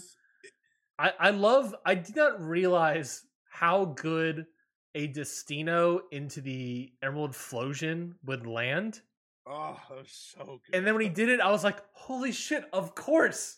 That's such a good move and a good chain of matches there. I love Kevin Kelly's call of Naito doing the standing 10 count or a 20 count, I guess, for the knockout. And I listened to both. I don't remember if it was Kevin Kelly or if it was Nick Charlton. I think it actually might have been Nick Charlton saying about like Chris Charlton. What did I say? Kevin? Is it Kevin Charlton? Nick Charlton? Oh, Nick Charlton. No. Everyone knows Nick Charlton. Chris Charlton. I believe he said something about like how Okada was about to get another G1 Climax victory on a knockout. He was about to do another one. Calling back to that Ibushi match. I was like, everything played into it, all the history and everything. I love that match. It was so good. It was like I think everyone at the Wrestle Kingdom want to say, New Japan's back, right? Because they had the Omega Ospreay, then they had the Okada White matches back to back. And there's been a few times people just want to say New Japan's back. And I think New Japan isn't back until they're hitting on all fronts again. Yeah. But New Japan as a must-see attraction is back. Yeah. That makes sense. Not every show is going to hit the same highs as it once did, but I think we are a couple years away from that. I think we are on the path to getting back there. At least that's my hope. And now they're giving Naito the run he didn't get. Yeah. Because of COVID. Supposedly, yeah. Which I'm assuming. I know. I'm assuming Naito at Wrestle Kingdom. I mean, bold. It's a bold move. We saw the ticket sales of this G1 tour. They were. I mean, they were it low. Wasn't until the final two nights where Naito was in the driver's seat where it kicked back in. Yeah. Mm-hmm. He's the guy. Yes. Like, no matter what people think about Naito in his current form, he is the guy until he says he's not anymore. Mm-hmm. Which he has hinted at. He knows he's almost not. But give him that roll call that last night. Yeah. One more time. I watched these two nights. I was like, buckle up. One more run for Naito. I'm all in. Actually, that was after the Ospreay match. I was like, I didn't even need the Okada match to be like, yep, I'm in. Yeah. But you had a feeling. We all pegged Naito as the winner going into this tournament, and obviously it happened. But even then, even when you expect the winner, that's wrestling, baby. It hits. When it hits, it hits. Kevin Kelly's best calls are often Destiny. Yeah, I can agree with that. Any other final thoughts on the G1 Climax? I want to give a quick shout out to one match that I just remembered as we're talking about like the history of stuff. I love the Kaito Kiyomiya Red Narita match. Oh, that was really good. I love that match. That match. The ending to that. Yes, the back and forth, step up Enziguri, octopus stretch, Emerald Flosion, or whatever else he did. Oh no, it was the German suplex or something, straight jacket German or something. And it's just like Kaito back in Noah. Supposedly, I suppose he's. Well, I actually don't know if he's going to be on this N1 tour at all because they're doing not every block match every night because they're doing one off so that they can do a junior heavyweight tag team title tournament or something. So I don't really know what's happening with that. I think Kaito, there's a good chance he's not coming back in Noah for a bit. But the N1 tournament's not going to last that long. So I guess that's the good news. But we'll see what happens. But hey, he's bringing Rohei Oiwa, one of the young lions over there with him. So that should be fun. When does the Noah tournament end? Noah tournament ends September 3rd. So yeah, they got some. He'll be back sometime after that, I'm guessing. The only other thought I had watching this tournament, I mentioned that like Great Khan was kind of a disappointment, and he doesn't really work his babyface. You know what Great Khan should do, and they should allow Great Khan to do? They should send him to like All Japan. That would be a good idea. Like put him into a smaller pond for a bit. I think he needs it. I don't necessarily think Noah. I don't think he necessarily works in Noah, But I think you put Great Khan in All Japan just for like, a run. Maybe he beats Yume Iwagi or something. I don't know. But just, get him over there. I don't know. I think Great Khan's kind of bad. I don't necessarily want to say he's kind of bad, but like he just isn't working anymore right now. And I think he just needs. And I think the change of scenery would help, but also presumably if he goes to All Japan, he'll be able to play heel again. Sure. And I think he needs that because this babyface faction stuff, I don't necessarily think is working for him per se. But that's just my take. That's my take. Maybe put him in the Cobb tag team again or something. I don't know. That's G1 Climax. On the docket for New Japan coming up, of course, is the All-Star Junior Festival. That's coming down the Pippity Pipeline. So we have some match announcements, of course. The schedule that is announced so far is that they're having a All-Star Junior Festival tournament with 2 matches and then the final. That tournament being Kevin Knight versus Clark Connors and Francisco Akira versus Mike Bailey. The winner of those 2 matches will face each other later in the night. You're also going to have Matt Sydal and Yo teaming up versus Bushi and Shun Skywalker. I'll watch it. I'm 100% watching. I cannot wait to see the interactions between Shun Skywalker and Bushi. That's what I'm talking about, my guy. Sydal's a cool spot there. Mm-hmm. Honestly, he can't go back to Japan, right? That's why he's never go. Like, didn't he get like? Isn't there a situation with him why he can't actually go back to Japan? I believe yes, he was like weed or something. Yes, and they're very strict about it. He would have been a fun junior guy. Agreed. For a long time.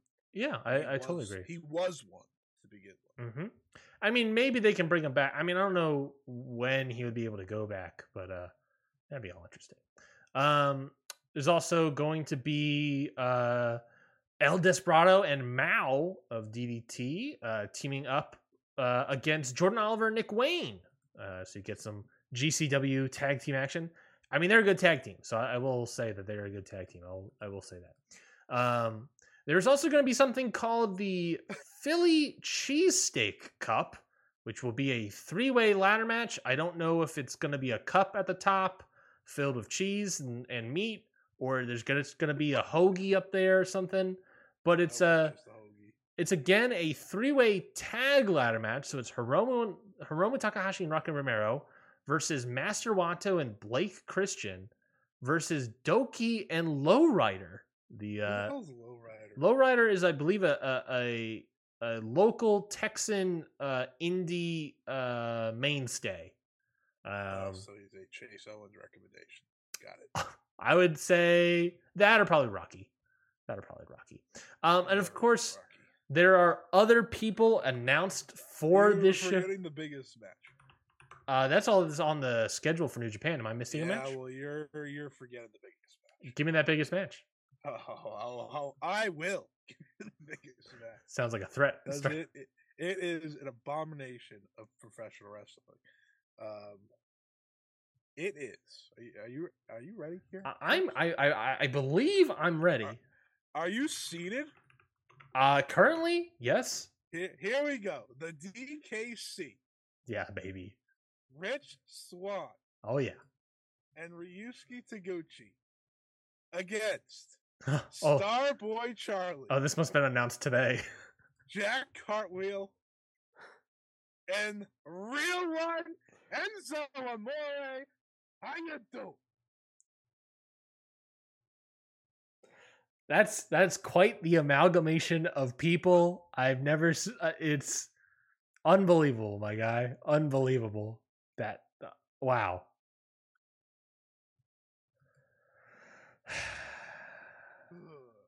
There's more people announced for this show, of course. Soberano Jr. is on the show. Fugaz, he's a CMLL wrestler.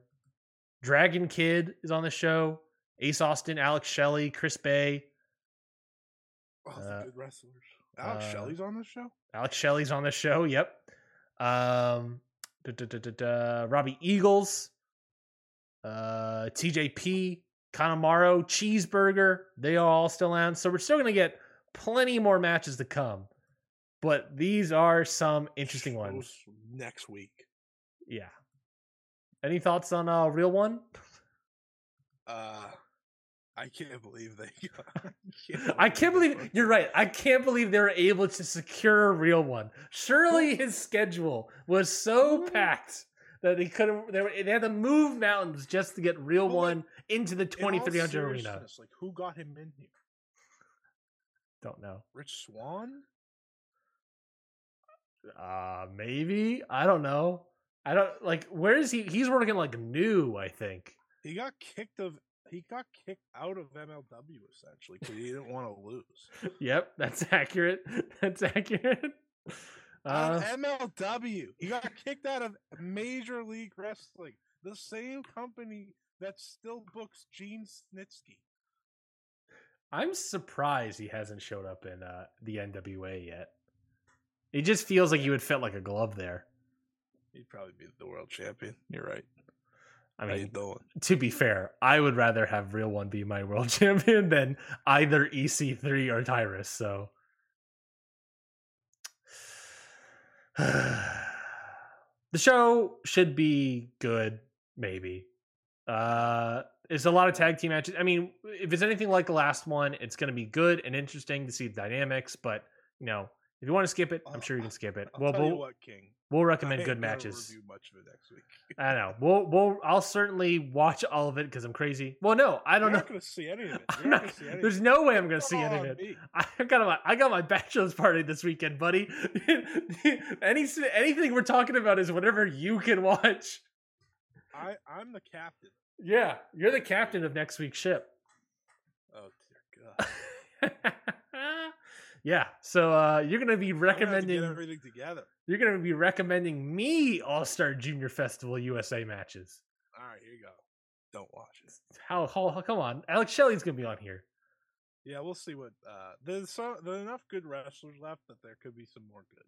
Agreed. There's mostly good wrestlers left actually, so. Agreed. And just some combination of them will be I'm sure interesting. I just can't believe Hiromu was on this card and they're like, yeah, put him in the Philly cheesesteak battle ladder match. What does that mean? You get something out of it? A Philly cheesesteak? Something? A Philly cheesesteak, man. Lifetime supply of cheesesteaks.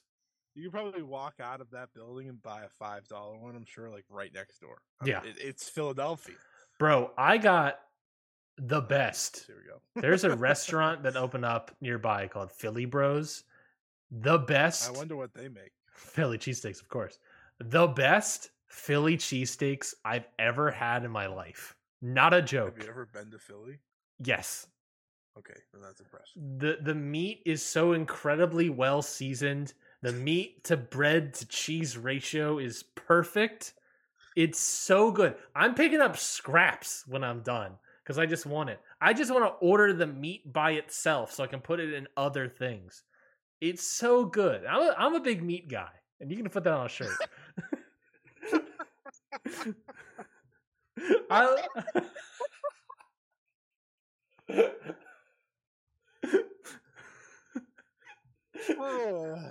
Stardom. I take my Bullet Club rock hard. He takes his meat season, and this is Ring Post Radio at night. This is the best wrestling podcast in the history of wrestling podcasts. If you aren't listening to this show, Jesus. If you're not listening to this show and telling your friends about this show, what are you doing? You're missing quotable quotes like "I'm a meat guy," and I'm a meat guy. Put that on a shirt. The only Bullet Club you want is rock hard. God damn, this show is too good for people. We just pay all this behind the Patreon. That's what we need to be doing. What happens if we give Juice Robinson a Philly Bros cheesesteak? He'll probably get rock hard. That's our mascot. A rock hard Juice Robinson eating a Philly cheesesteak. That's the Ring Post Radio way, folks. We're losing our minds here. You're going crazy. Stardom X Stardom. Yeah, Somehow, this is what leads us into a multiverse united preview. Well, we're going to go Stardom X Stardom first before we go multiverse. I know, because it leads us into the preview. That's true. That is true. There's things needed to be known on here. That is true. That is true. Stardom X Stardom. That was the Stardom show that took place this morning, obviously in the middle of the 5-star Grand Prix in classic Stardom way. Yeah, baby. We like to run our shows all the time. This show I thought was an interesting one. You online, you watched along live, obviously. You seem to love it as well. Let's go match by match here. 2 matches. All right, well, let's talk about it. Let's start off with 3, 2.5. Let's start off with the cheesesteaks. Get into them, guys. The cheesesteak is we great. Didn't actually eat the cheesesteak today. I want everyone to know. No. I made dinner tonight, and what did I have for lunch, anyways? Oh, I was going to order Philly Bros for lunch, but they were closed today, so my heart was broken. Womp womp. Yeah, I'm slowly amalgamating various fast casual international food. So I got Philly Bros. I got Hibachi Express, which is this fantastic hibachi. Ooh, Express. That's impressive. It's fast. It's super fast. It takes 15. It takes I leave my house and place an order, and by the time I get there, it's ready. And I just pick it up and leave. That's what you love to see. That's what you love to see, folks. Anyways, Stardom X Stardom. Let's talk about the main event first.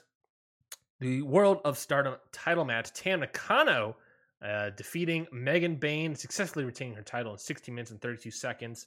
I personally, and Scotty, I don't know if you'll be upset with me or how you'll take this, but in my personal opinion, this was my match of the night.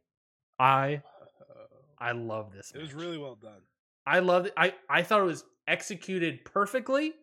I thought Tam Nakano played her role perfectly. I love Megan Bayne doing I think it was you that tweeted out saying that it felt you had that Brock Lesnar John Cena energy a little bit with this match, especially with Megan Bayne throwing Tam Nakano out to nobody.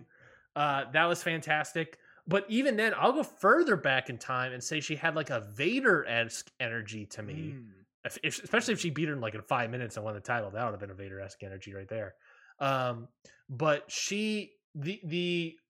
it's so old school, and what I like about Megan Bayne is maintaining control of the center of the ring is such an old school philosophy, and she does it so well, mixing that with Tam Nakano's babyface underdog, chopping out the legs, doing everything she can, working the kicks to the leg at the start and having no effect. And by the end, it's kick to the leg, oh, that's stumbling her. Kick to the head, oh, that's stumbling her. And then hitting her with, I believe it was her finisher right then and there.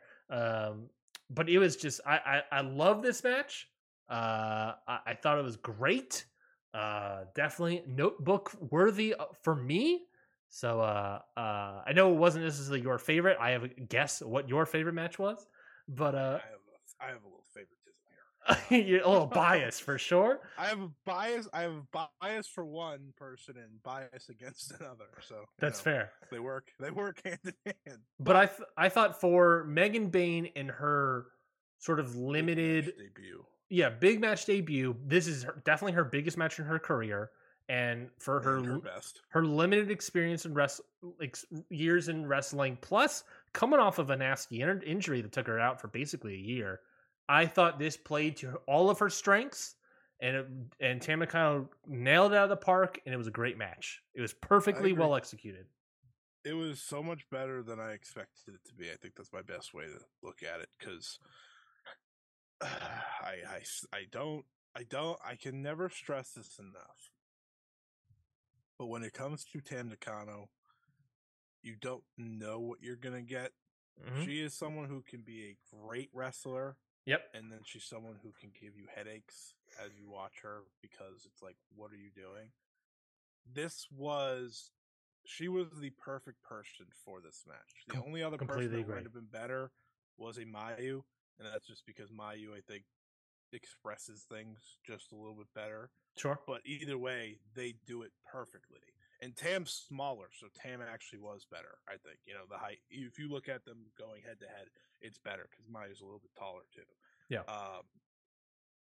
obviously Megan Bain's the best match of her life. She is here for more than the usual 2 to 3 months, Mm-hmm.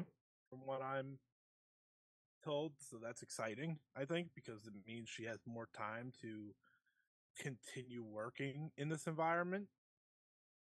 Yep. And I think I walked away from this saying the moment she gets back to the US, she's signed. Yeah, I think so. Because, like, I don't know how you pass up someone who's so different. Mm-hmm. Because I think she has, and this is one thing Megan Bain has always had. She knows who she is. Like, she has known her character. She always has had an aura, a presence about her. And if you watch the entrance she had and just like the whole setup, it's like, oh, this is terrifying. And they worked it perfectly. My only complaint is I wish she sold the finish a little bit more. Yeah. She was like right up after that. I was like, but I mean, the German suplex before the last suplex, I thought Megan Bain was like done. Yeah. She got dropped directly on top of her head, and I was like, Jesus Christ. But she did a great job. She did such a great job. Tan did such a great job. It's one that I think I would like to go back and watch, just because it was quick. It wasn't a long match. Like they went in there, they had their I don't know how long it was. It didn't feel long. The match itself was 60 minutes and 23 seconds. Yeah, like it was good. It was different. It was different from a TAM main event, which made it all the better. It's one that they could put a feather in the cap on, and be proud of. Megan Bain has had like 400 less matches than Tam Nakano. Yes. Put that in perspective. Megan Bain can't run a match, if that makes sense. Sure. She can do all. She can be their rock. She can be their big, like, she is something that Joshi companies don't often have.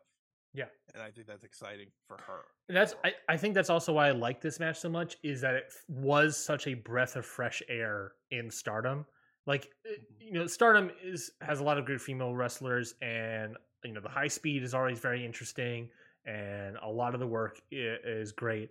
But especially coming out of the pandemic, like, one of the reasons I've always been attracted to like Suzu Suzuki, or even like the Promise people that came in, or Hashimoto, or any of these other people, is that it was a new fresh breath of fresh air to see different people.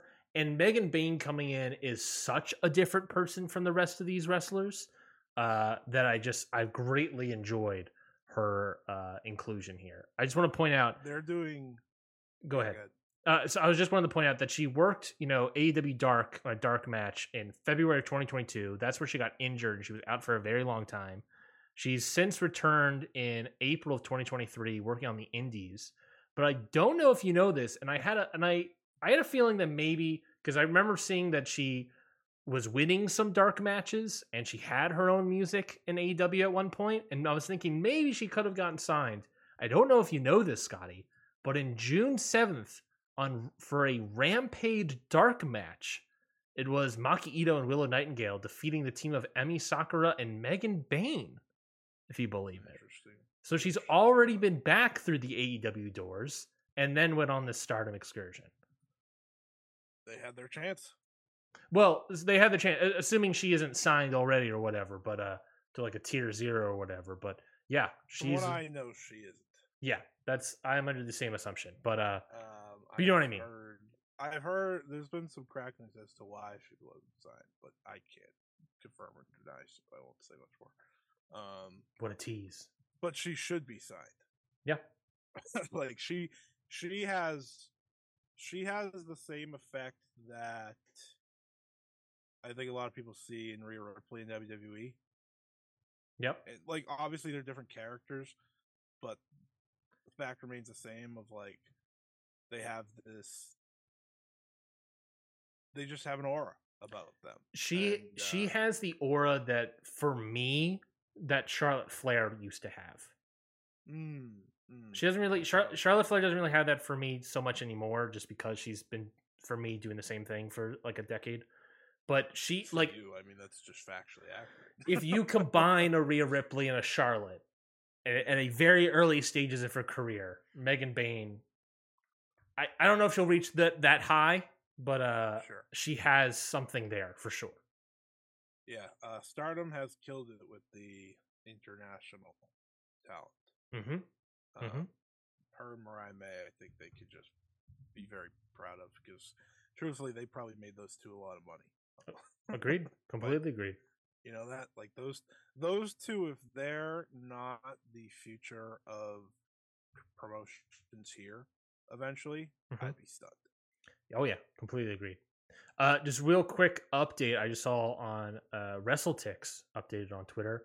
AW All In has officially passed the 80,000 tickets sold for All In Wembley Stadium. So that is what enough. do you think made the difference? Gotta be, better be. I don't know. It was Saraya. You're so right. You're right. It's the potential of the bunny. She is the needle mover.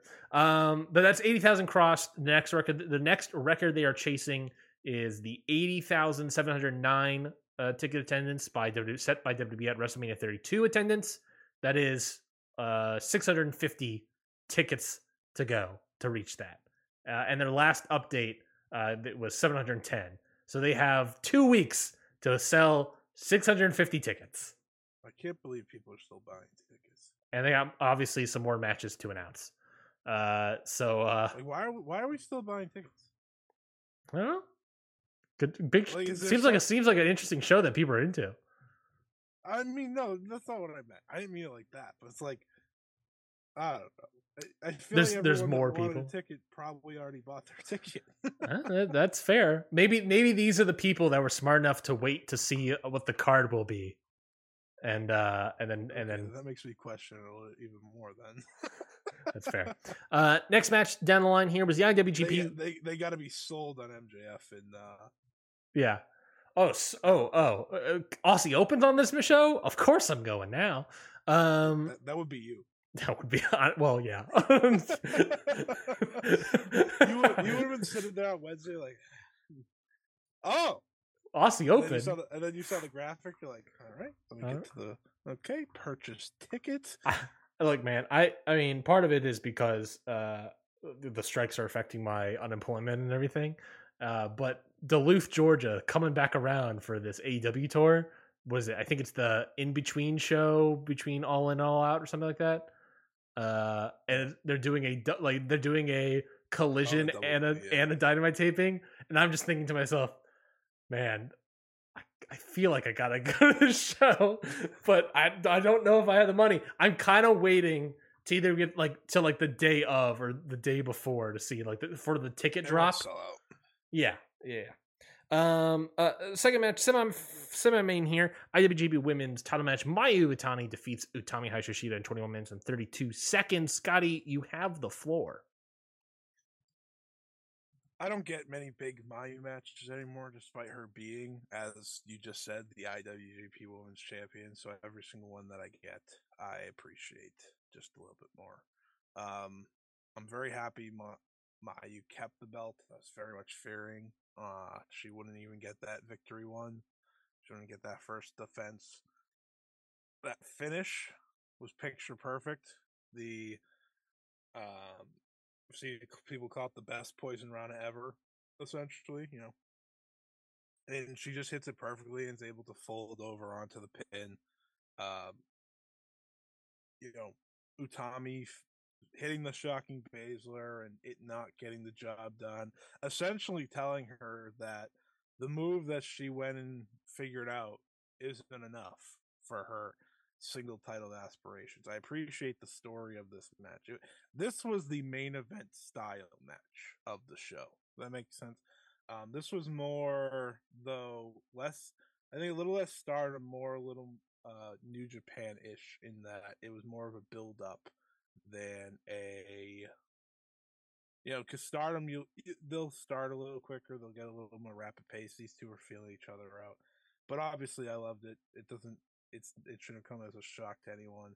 I think this match, the main event, and the tag titles were my favorite. I don't think they were. They were easily my matches of the night. Everything else pretty missable in my opinion, which we'll get to in a second. But this match, it was a great start to Mayu's reign. Now I just desperately hope that she doesn't have to wait as long, and hopefully she can get a defense, maybe on a New Japan show eventually, someday.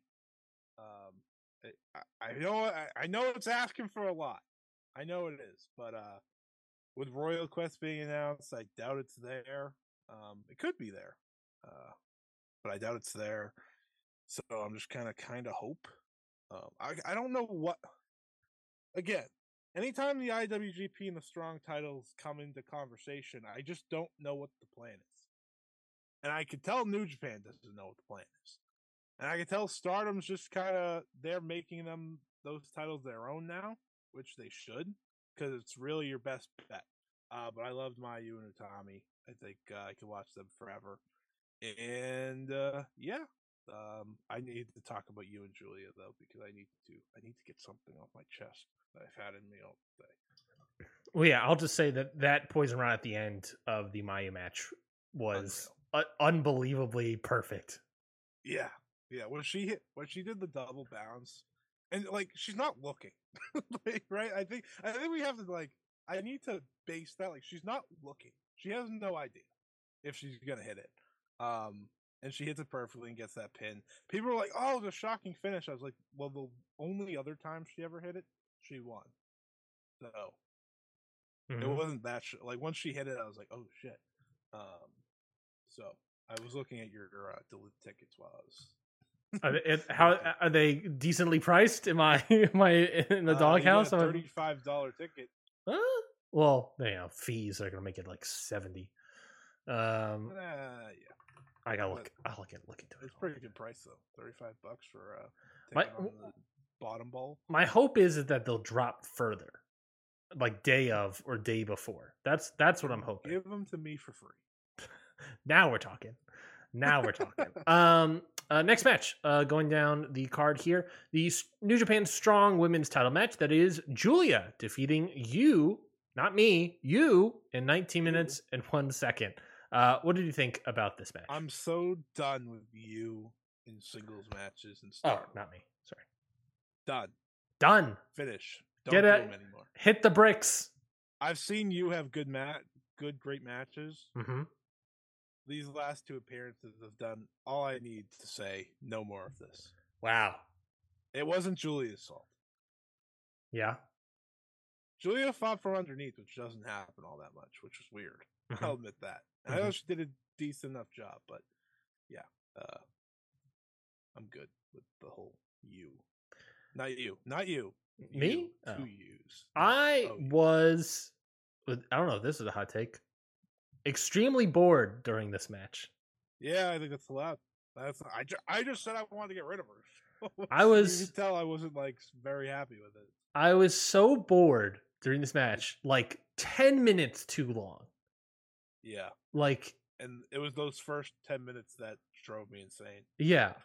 I think I went 3 on this. I was just was the worst Julia singles match I've seen in a long time. Yeah. There was most boring for sure. I think there was good work put in. I think there was effort there, but just unbearably long. And it didn't help how Stardom is miking their crowds, because you don't hear a single thing.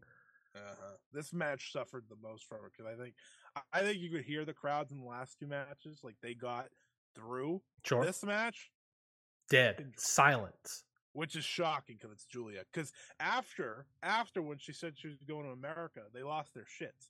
Yeah. when she announced that, which I guess is the big talking point. Yeah. This match was nearly 20 minutes, nearly the longest match of the night, and it was way too long. It felt like the longest match. Yeah, it felt like a century, and I was not into this whatsoever. The worst Julia singles match in a very long time. Of course, Julia had an announcement to make after the match, which we'll talk about momentarily. Other matches on the show, the Tag Team Goddess of Stardom title match restart. Natsupoi and Sayori Anu were able to defeat the Scotty team of Rose Gold, Mariah May, and Mina Shirakawa in 13 minutes, 24 seconds. I thought this was pretty good. Yeah, I had a lot of fun with this. I just like the Stardom tag team style. I think they just pretty much they get in there, they suplex each other a million times, they hurt each other, they beat the snot out of each other, they get out. It's very entertaining. It's a good It's a good system. It's a good system. It's a very good system. And while I wish Mina and Mariah had a longer reign, I will not complain Sayori and Natsupoi as champions because Sayori's been doing incredible work, and Natsupoi as well. So, bravo, good match. Between this and the last two, these are my favorite matches of the night. Easily, everything else pretty skippable on the show. And then, of course, following that, Suzu Suzuki and Sarah. Sarah? I think it's Sarah, much like Risa Sarah, just spelled differently. Okay. I can understand why you would get that confused, though. It is spelled differently. Yeah. It's like, what emphasis do I put on this I? They, of course, challenged the new title holders post-match. So yeah, they sure did. They sure did. That's gonna be class, folks. That should be They good. sure did. Well, the moment Suzu got up, I was like, finally a Suzu title match. I've been waiting. But yeah, Stardom overall. I don't need to go through the other stuff. I'll just say real quickly, the rest of the matches were Saki Kashima defeated Koguma, which I thought was good. Not as good, not the best high-speed title match. Starlight Kid versus Natsuko Tora. Fine. And then I did not watch the Gauntlet tag team match where Suzu Suzuki and Mei Sarah won and then ultimately challenged for the new titles. Yeah. Overall. Good effort from Stardom again. But definitely left a little on the table with that Julia Yu match. But when three out of the 4 matches that are like the main matches hit, I can't complain. And they have a lot of good developments moving forward, which of course the big one comes this weekend. That is true. We'll have the the Midsummer Festival is happening this Saturday. Oh, I meant the Impact match. Oh, okay, sure. But the Midsummer Festival is also happening this Saturday. But the Impact match is happening this Sunday. Impact Wrestling New Japan Multiverse United 2, For Whom the Bell Tolls, happening in the 2300 Arena. I like how you said that. That was good. Thank you. The card is as follows. We're running out of time here, so I'll just go through this card quickly. The Impact World Title match: Alex Shelley versus Hiroshi Tanahashi. Hiromu Taka. I'm gonna give quick responses to each. Please do. Oh boy. Oh boy. I think that should be interesting. It's gonna be a Zack Sabre. Definitely be interesting. It'd be Sabre-esque. Hiromu Takahashi and Mike Bailey versus Leo Rush and Trey Miguel. Yeah, baby. That should be good. Sami Callihan versus Doki. Yeah, baby. Here we go. Why is that? Here we go, baby. Doki. Doki match. That's what we're about, though. He's gonna win a cheesesteak and then shove it into Sami Callihan's butt. It's gonna be good. Eddie Edwards and Moose taking on TMDK, Zack Sabre Jr. and Shane Haste. That could be pretty good. Yeah, that should be fine. 12-man tag team match: Bullet Club versus The World, Ace Austin, Alex Coughlin, Chris Bay, Clark Connors, David Finlay, and Kenta versus El Phantasmo, Josh Alexander, PCO, Tama Tonga, Tonga Loa, and the DKC. 7-way scramble match: Chris Sabin versus Frankie Kazarian, Bushi, Rich Swann, El Desperado, Mao, and Kevin Knight. What is Mao doing here picking up a booking? Didn't realize he worked for New Japan. Shout out to Mao. Just get in the spot on this card. They're like, yeah, he's on the Junior Festival. Why not? Feels like this spot could have gone to somebody else. The old guy would have made more sense to me. TJP could have made sense, right? He's on the other show. I mean, that's funny. They're just like, yeah, let's get Mao on here. Yeah, I saw that announcement. I was like, Mao? All right, I guess. That's the Miyu Yamashita spot from the last one where they're like, yeah. Sure. Come along. But that should be interesting. And then, of course, the New Japan Strong Women's Title 4-way match. Julia will be defending her title against Deonna Purrazzo, Giselle Shaw, and Momo Kogo. And that is Multiverse United 2 next Sunday. Let's play a game real quick. Sure. Does Tony Khan book Julia? No. What kind of question is that? Does he book? Think you would want Julia on a show? You would think when Julia comes to the States in Philadelphia, when you're running, I don't know, the East Coast currently, that you can easily get Julia to come in on a Wednesday, right? Yeah. She has to be back for the 26th, obviously. She's not coming back for she'll be here for the 20th. She has to be back for the Saturday. So she could work Wednesday. I mean, if anything, here's the thing. If Julia is going to work AEW, it's going to be a Rampage match versus like Sky Blue and defending the New Japan Strong Women's title. That's what it's going to be. Tommy was on Ring of Honor without her music, so like, what's better? That's also true. The problem is that Julia would be a title holder, so there's that. Whereas Utami wasn't, I guess, so you can get away with it. But I'm greatly entertained by these conversations because, guys, folks, people, there's a conversation to be had that Impact was able to book Julia, and and Momokogo, they got two. Impact was able to book the wrestler that I feel like everyone always talks about. It's like, oh yeah, that would be the one. And they couldn't get any last year, remember? They only got Miyu Yamashita. Yeah. That was actually earlier this year. That was WrestleMania weekend. Sure, but they only got Miyu Yamashita for that. This year, they want to get two Stardom wrestlers. Seems easy enough. The biggest one. GCW booked them. The second biggest one. What? Clearly something's not clicking here.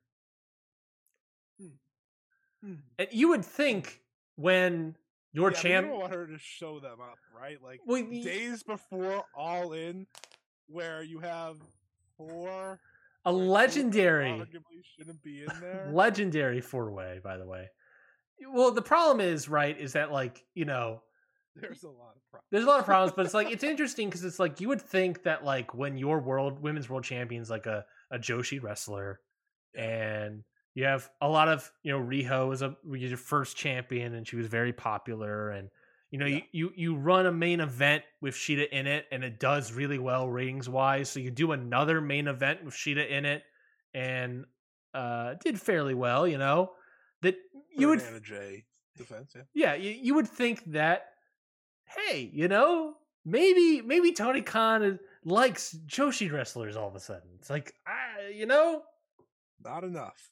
I get Shida versus Julia not happening, but no, I get that too. But like, you could book Emi Sakura and Julia, no one would bat an eye.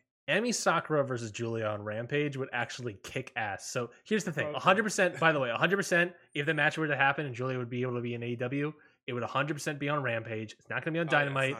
It's not Collision or Ring of Honor. Obviously, it would have to be Rampage. That's the go home. Remember? Yeah. For All In. Their biggest show ever. Timing's a son of you're a right. bitch. You're right. That would be. Timing's a son of a bitch. Emi Sakura would be fun. Ring of Honor it is. Emi Sakura would be fun, Scotty, but I'm putting my money down on Sky Blue. 100% money down on Sky Blue right now. I'm just gonna go with I think it happens. Probably, hopefully. I mean, if she's there and you don't book her, if she works one match over there, her first time to America, even if she doesn't defend the title, I would love. I don't care if she defends the title. No, you know what you could do on Rampage?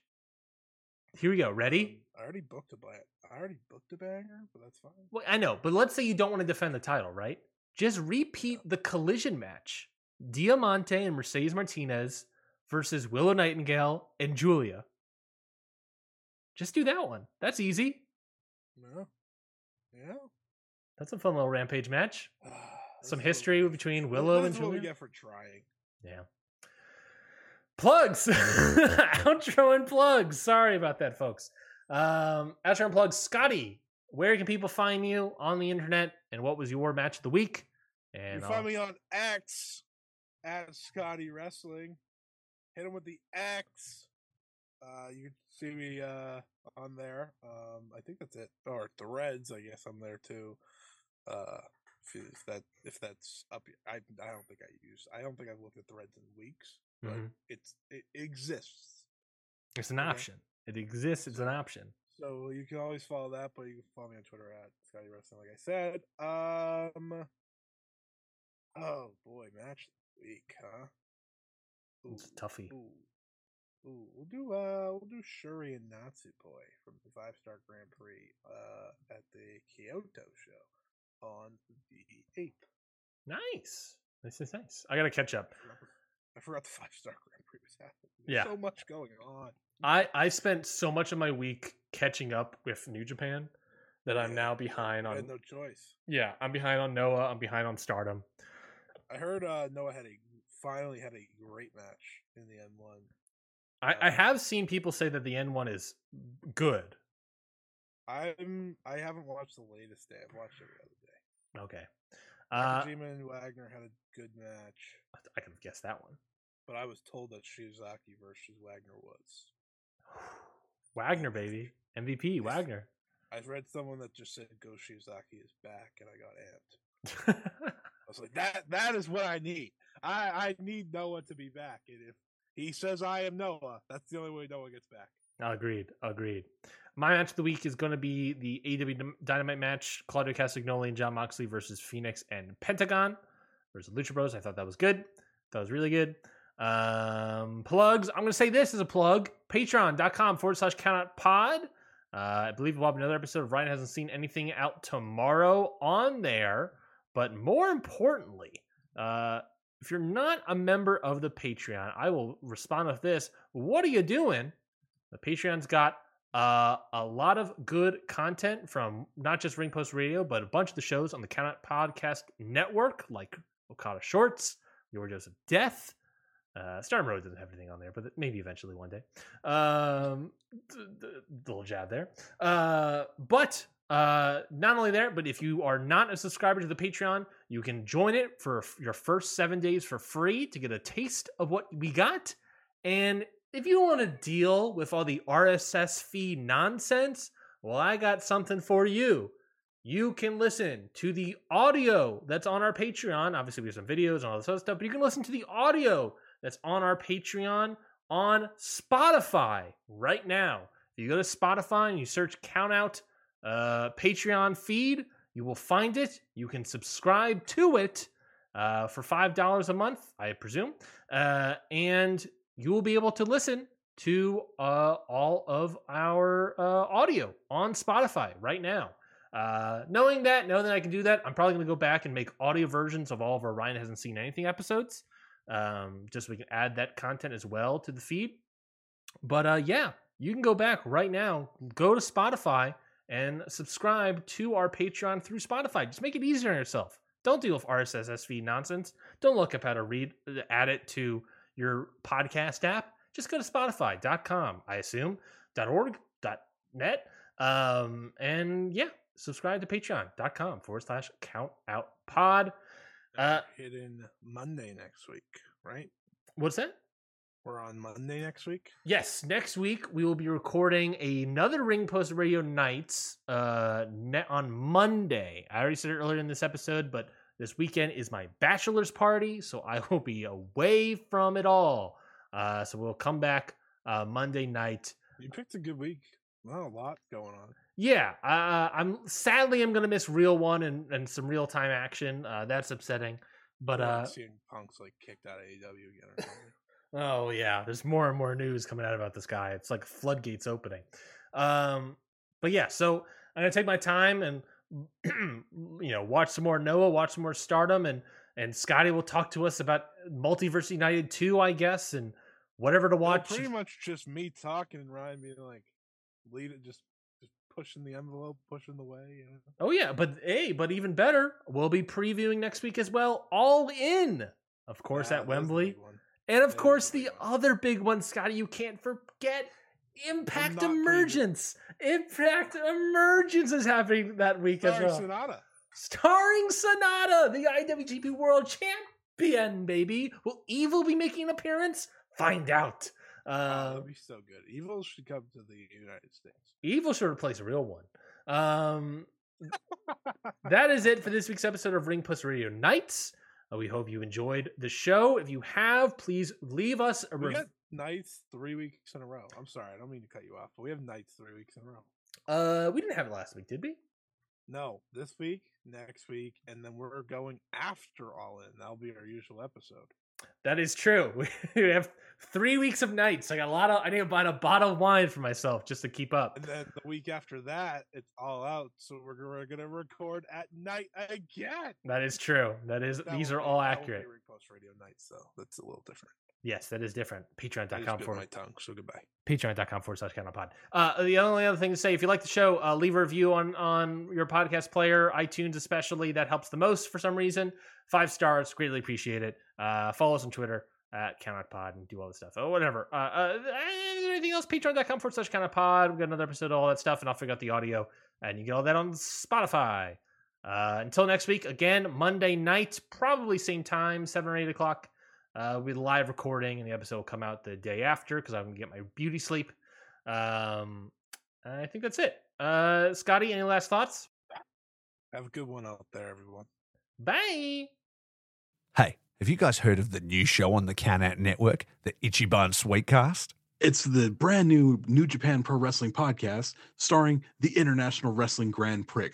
That's me, your good friend Curtis Spears. And me, your bad friend Rafe Hewson. And we're here to talk about everything New Japan Pro Wrestling, reacting to everything, getting worked up, getting very happy, sometimes crying. Kind of like something else we used to do, right? Oh, yeah. That was the old Okada Shorts podcast, right? Ah, that's right. And if you love that show, you're going to love this show because it's exactly the same show. Yeah, we just had to change the name. Yeah, we did. But you can check it everywhere on a social media handle that we haven't made yet. Yeah, we're really new to this. So what you can do is search on your favorite podcast catcher of choice. Look for the Ichiban Sweetcast. Sweetcast, Ichiban. This has been a Count Out Podcast.